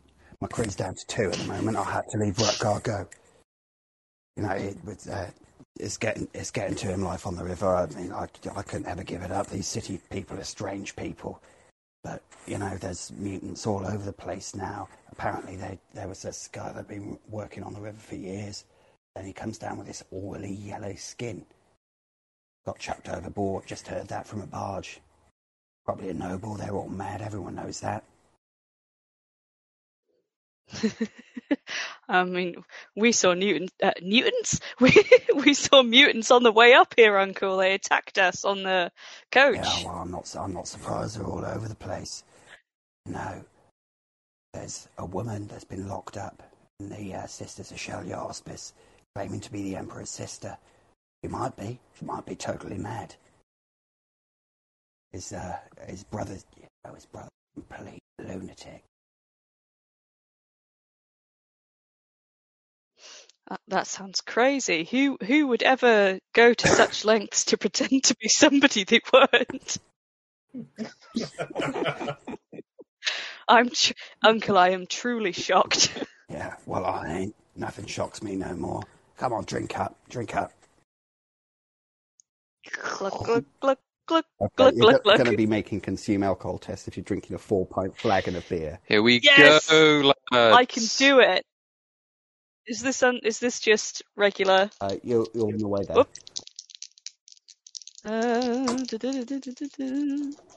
Sorry, I just had to find where it was again. 41 out of 46 consume alcohol, so that's just about, shit. isn't it? Yeah. What have you got? 87 with skill of 48. Okay, so you're going to be a minus 10 to, weapon skill, ballistic skill, agility, dexterity, and intelligence. Right, at this point, there are a couple of the stevedores that get up from a table about in the middle of the room. move the table out of the way, and they start a fist fight. But nobody else is taking any action. One of them is just the regular looking stevedore. The other one is actually quite a small woman, but with like wiry muscles, and she just decks this guy in the face, and he goes sprawling. And nice, a girl boss. Yeah, she's just like screams and then says, "All right, who's next?" I put my hand firmly on Norngal's shoulder. Is that... Oh, come on, it's just a friendly brawl. No spitting, no kicking, nothing like that. How about you, Joseph? You'd have a job kicking. I'm getting a bit old for that sort of thing, Ilma. Yeah, well, what about the big one? Norngal, like, rolls back his shoulders. He's like, never too old for a friendly brawl. Okay. Staggers to his feet. Okay. Oh, that's you volunteering. Yeah, all right, what's your initiative then? As she's just rolling her shoulders as well, cracks her knuckles. My initiative is a stat that I have, for sure. 28. Okay. That's not good. Hers is 40, so she's going first. Yeah. She knocks you out in one hit. Yeah, what are you doing to resist this? Are you going to dodge, or are you going to try and oppose it with melee brawling? Oh, melee brawling for sure. Okay, go for it. Is that wait, was that just That's weapon. That's weapon skill. Which is at -10 at the moment because you're a bit tipsy. okay? All right. So my weapon skill's 45, so 35. 56. Yeah. Okay. So she hits you with 2 degrees of success. What's that? That's 2 degrees of failure. Yes. So that's at +4, and she's using strike to stun. So what? Can you roll against your toughness now? Okay.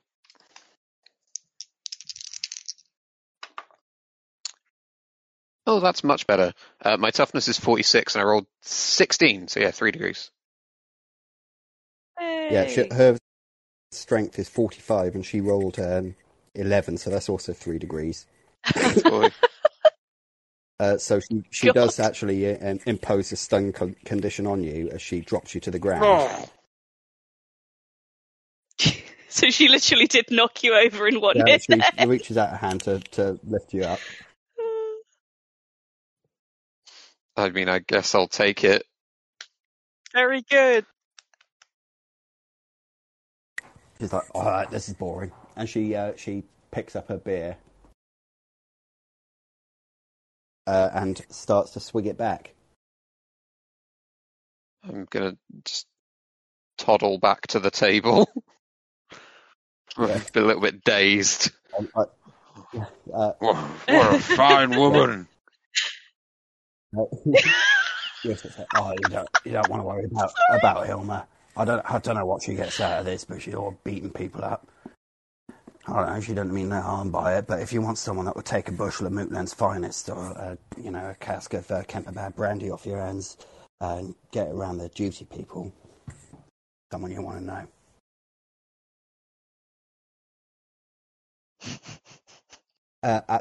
Sorry, I'm just still chuckling at that. At this point, Ebenezer and Seraphina come in. One looks extremely happy, the other one looks extremely pissed off.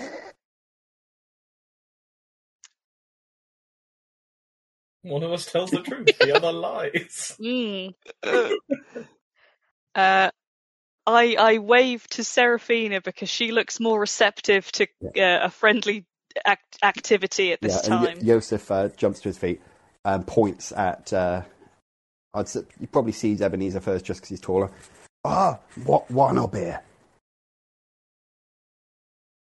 Sure. Why not? Which one? Yes. Which one? Any. Una, bottle of wine.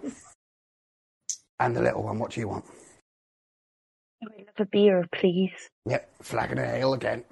and they are brought over. She uncorks a bottle of wine and places it in front of Ebenezer, along with a glass. And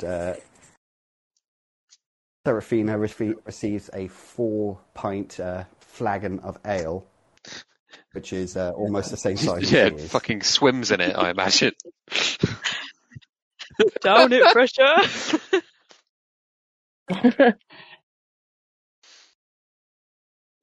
I imagine, even as pissed as he is, Ebenezer still sips the wine slowly. Okay. So I was just talking to Stur and what was your name? Sorry, lad. Ebenezer Goon. Well, I want talking to No, you. not you. Well, I thought he was. I apologise. That was Callum missing. Failed your perception check again. It's hard, man. Norngal. Yeah, Norngal and Stur. Going down to Bergenhafen in the beer belly. I'm going to be taking a whole load of Raglan wine. I'm looking for crew. I've only got 2 pence at the moment. 2 shillings a day, free passage, and there's a festival at the end of it. What's not to like? You in? I smile encouragingly. I mean, if you don't want to work, I'll take you, but... It's fine. I'm happy to work for board and transport. Not a problem. And I don't know. You're any good around ships? Then I don't they parry you. If I can get in small places, I'll be handy. Oh yeah, well, as Never long as been you don't too get good. inside one of my Not wine really. barrels. Haha. Good one, Uncle. Okay. At this point, Never had good things, but I'll see what I can do. at this point, a tall, muscular man strides into the bar, dressed head to toe in black leather. He has slick back brown hair and an aquiline features. The gimp is Right on time, sir. Yeah, I'm not skin tight, enclosing his face. Black leather. He comes over to greet you. He has a large scar on his face, and he walks over to the bar, and in barely more than a whisper, bottle of brandy. And people vacate their table. People visibly flinch as he passes. Walks over to a corner table, and the occupants of that table vacate it as he sits down and drinks. Does anyone here have any ranks in consume alcohol? What do you mean ranks? Advances, sorry. I also have 2. Right, so Yeah, I have a 1. so all of you have spent time in bars. He's drinking away, but you can tell from the look of it, he's here to fight. And if there's not a fight, he's going to start one. Oh boy. Can you handle any Oh more? boy, here we go. Here we go, it's Norman's fighting gonna time. fucking die. Here I go, I fighting just again. love fighting.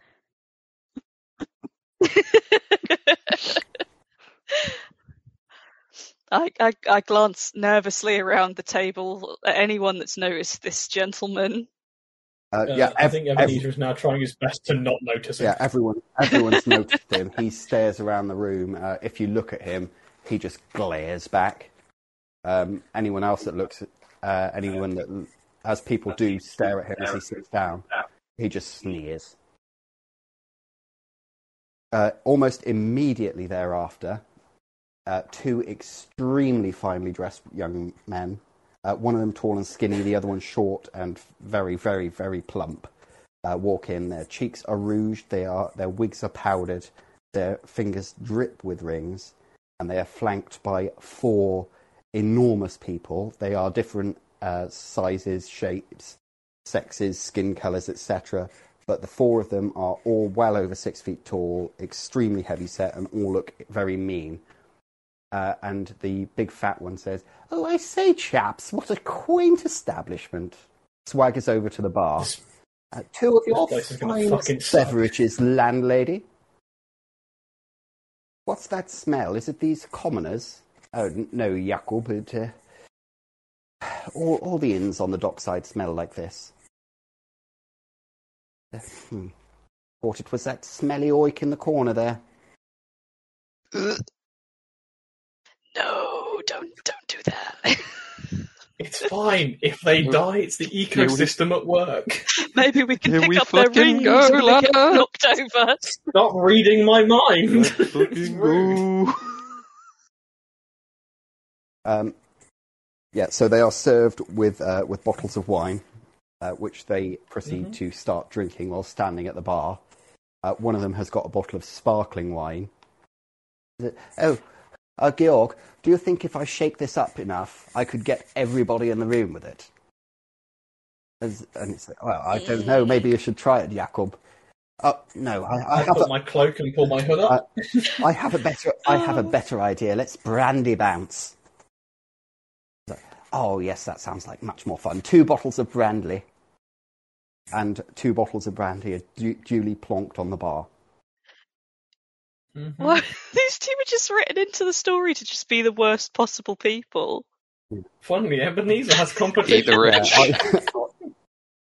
Are you doing anything at this moment?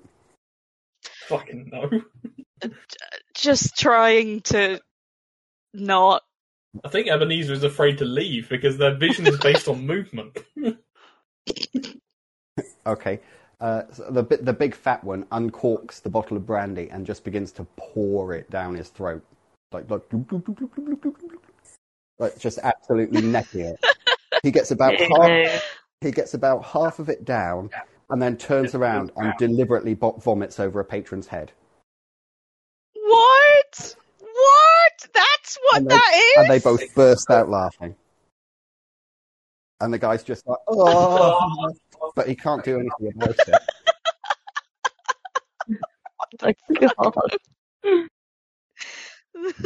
Let's go vomit on the commoners for fun. What japes? Oh. Imagine Ebenezer's looking at him like, one day I'm going to do something like that.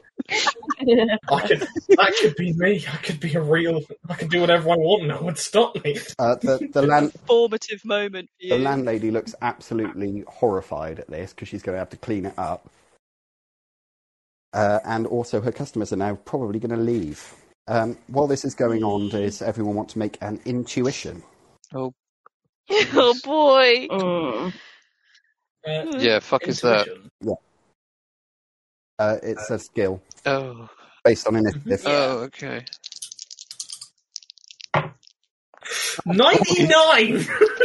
I passed. Unreal. No.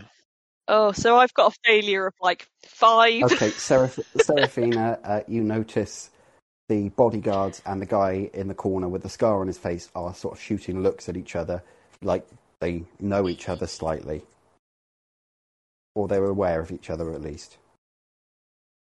Not aggressive, just recognition is there. Okay.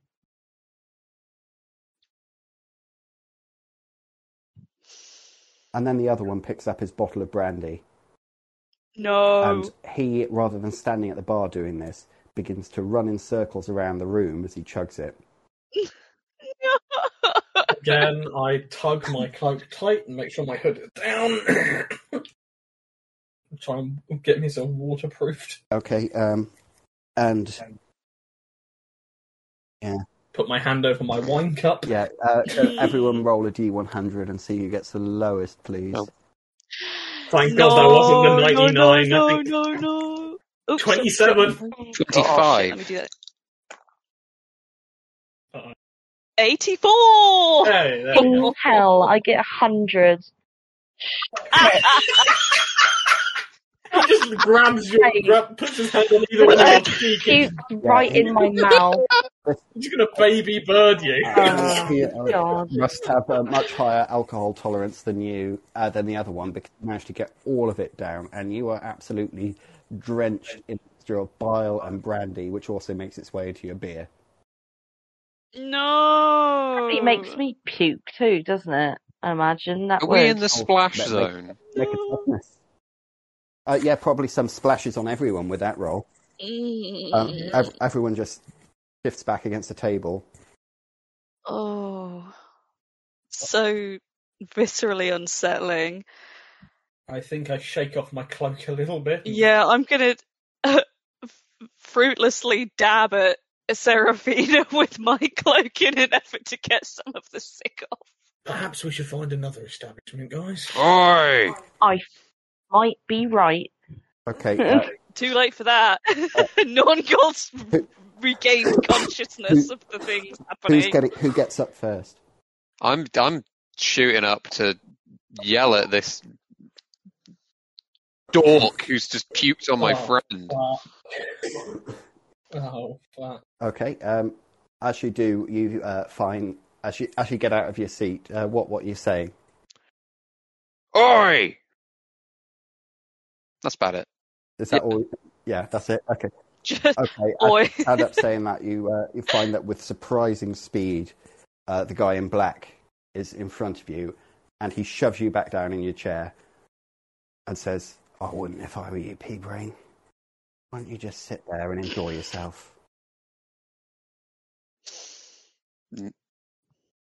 How did he know what your name meant? I don't even know that.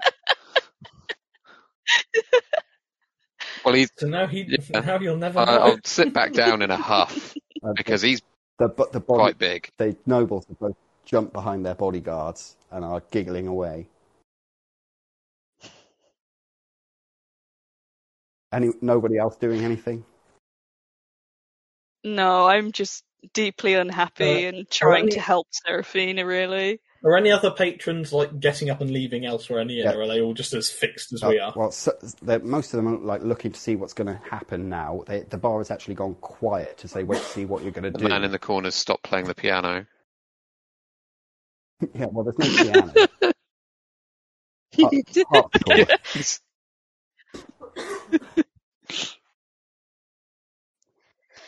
The urge to pretend to be Alfa Romeo is over, but Ebenezer does not want more trouble right now. Yeah, you've had enough trouble for everyone.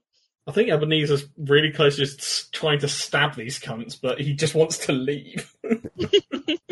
Mom, come People pick are me puking up. on me again. Sorry, God. Oh, God. These country bumpkins can't even be bothered to wash the swill up for themselves before they come into a civilized city.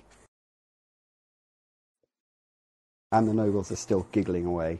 And one of them has now got the bottle of sparkling wine and is beginning to shake it. Mm.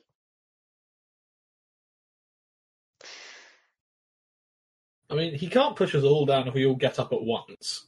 Yeah, but how are you going to synchronize that?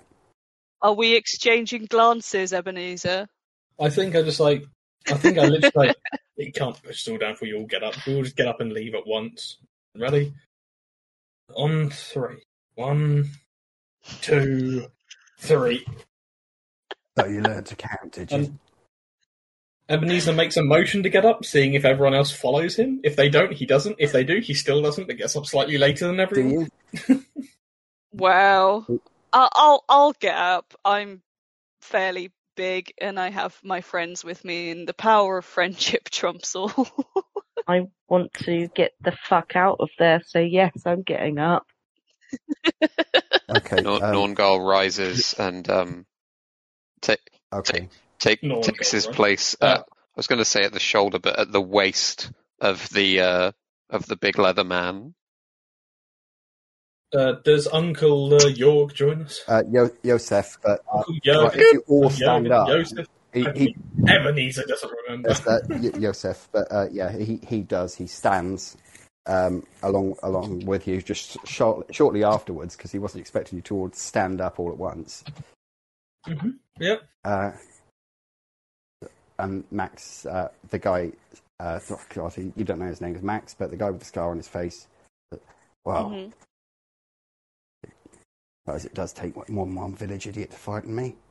What's it going to be then, eh? Guess we just try and walk past him and pay him no attention. Oi. Just not engage. Yeah, fuck it. Okay. So you're just going to all walk out? No, I'm standing next to him, cracking my knuckles. Oh dear. For fuck's sake. God. It's fine. Norgal's not integral to my plan. So it's a bit. I know. So it's a little one, is it? I'm gonna stay because Nongol's fucking tipsy and he's my friend now, and I don't want to be here, but I will be here with him. Okay. He puts his hand into his pocket, and when he removes it, that you notice that he's got something hard and metallic over his knuckles. And I think we'll leave it there for tonight. Yeah. Wha- Steve, I fucking What? hate you. I mean, it was going to go this way. Something was going to happen. Just- One of us was going to start the problem. Again. I'm just glad it wasn't me this time.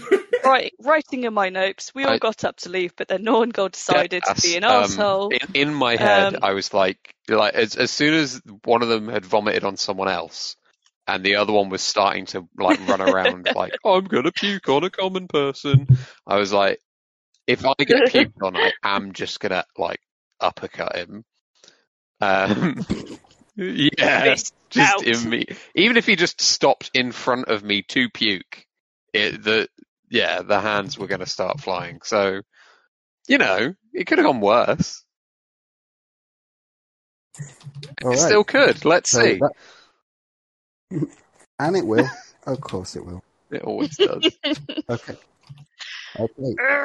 So that was episode 2 of The Enemy Within, which was written by Graham Davis and others who will be listed in the description. Musical intro by Free Stock Music, and credit will be in the description as well. May Ronald himself keep your fingers crossed until next time, and fear not the Doomsayers.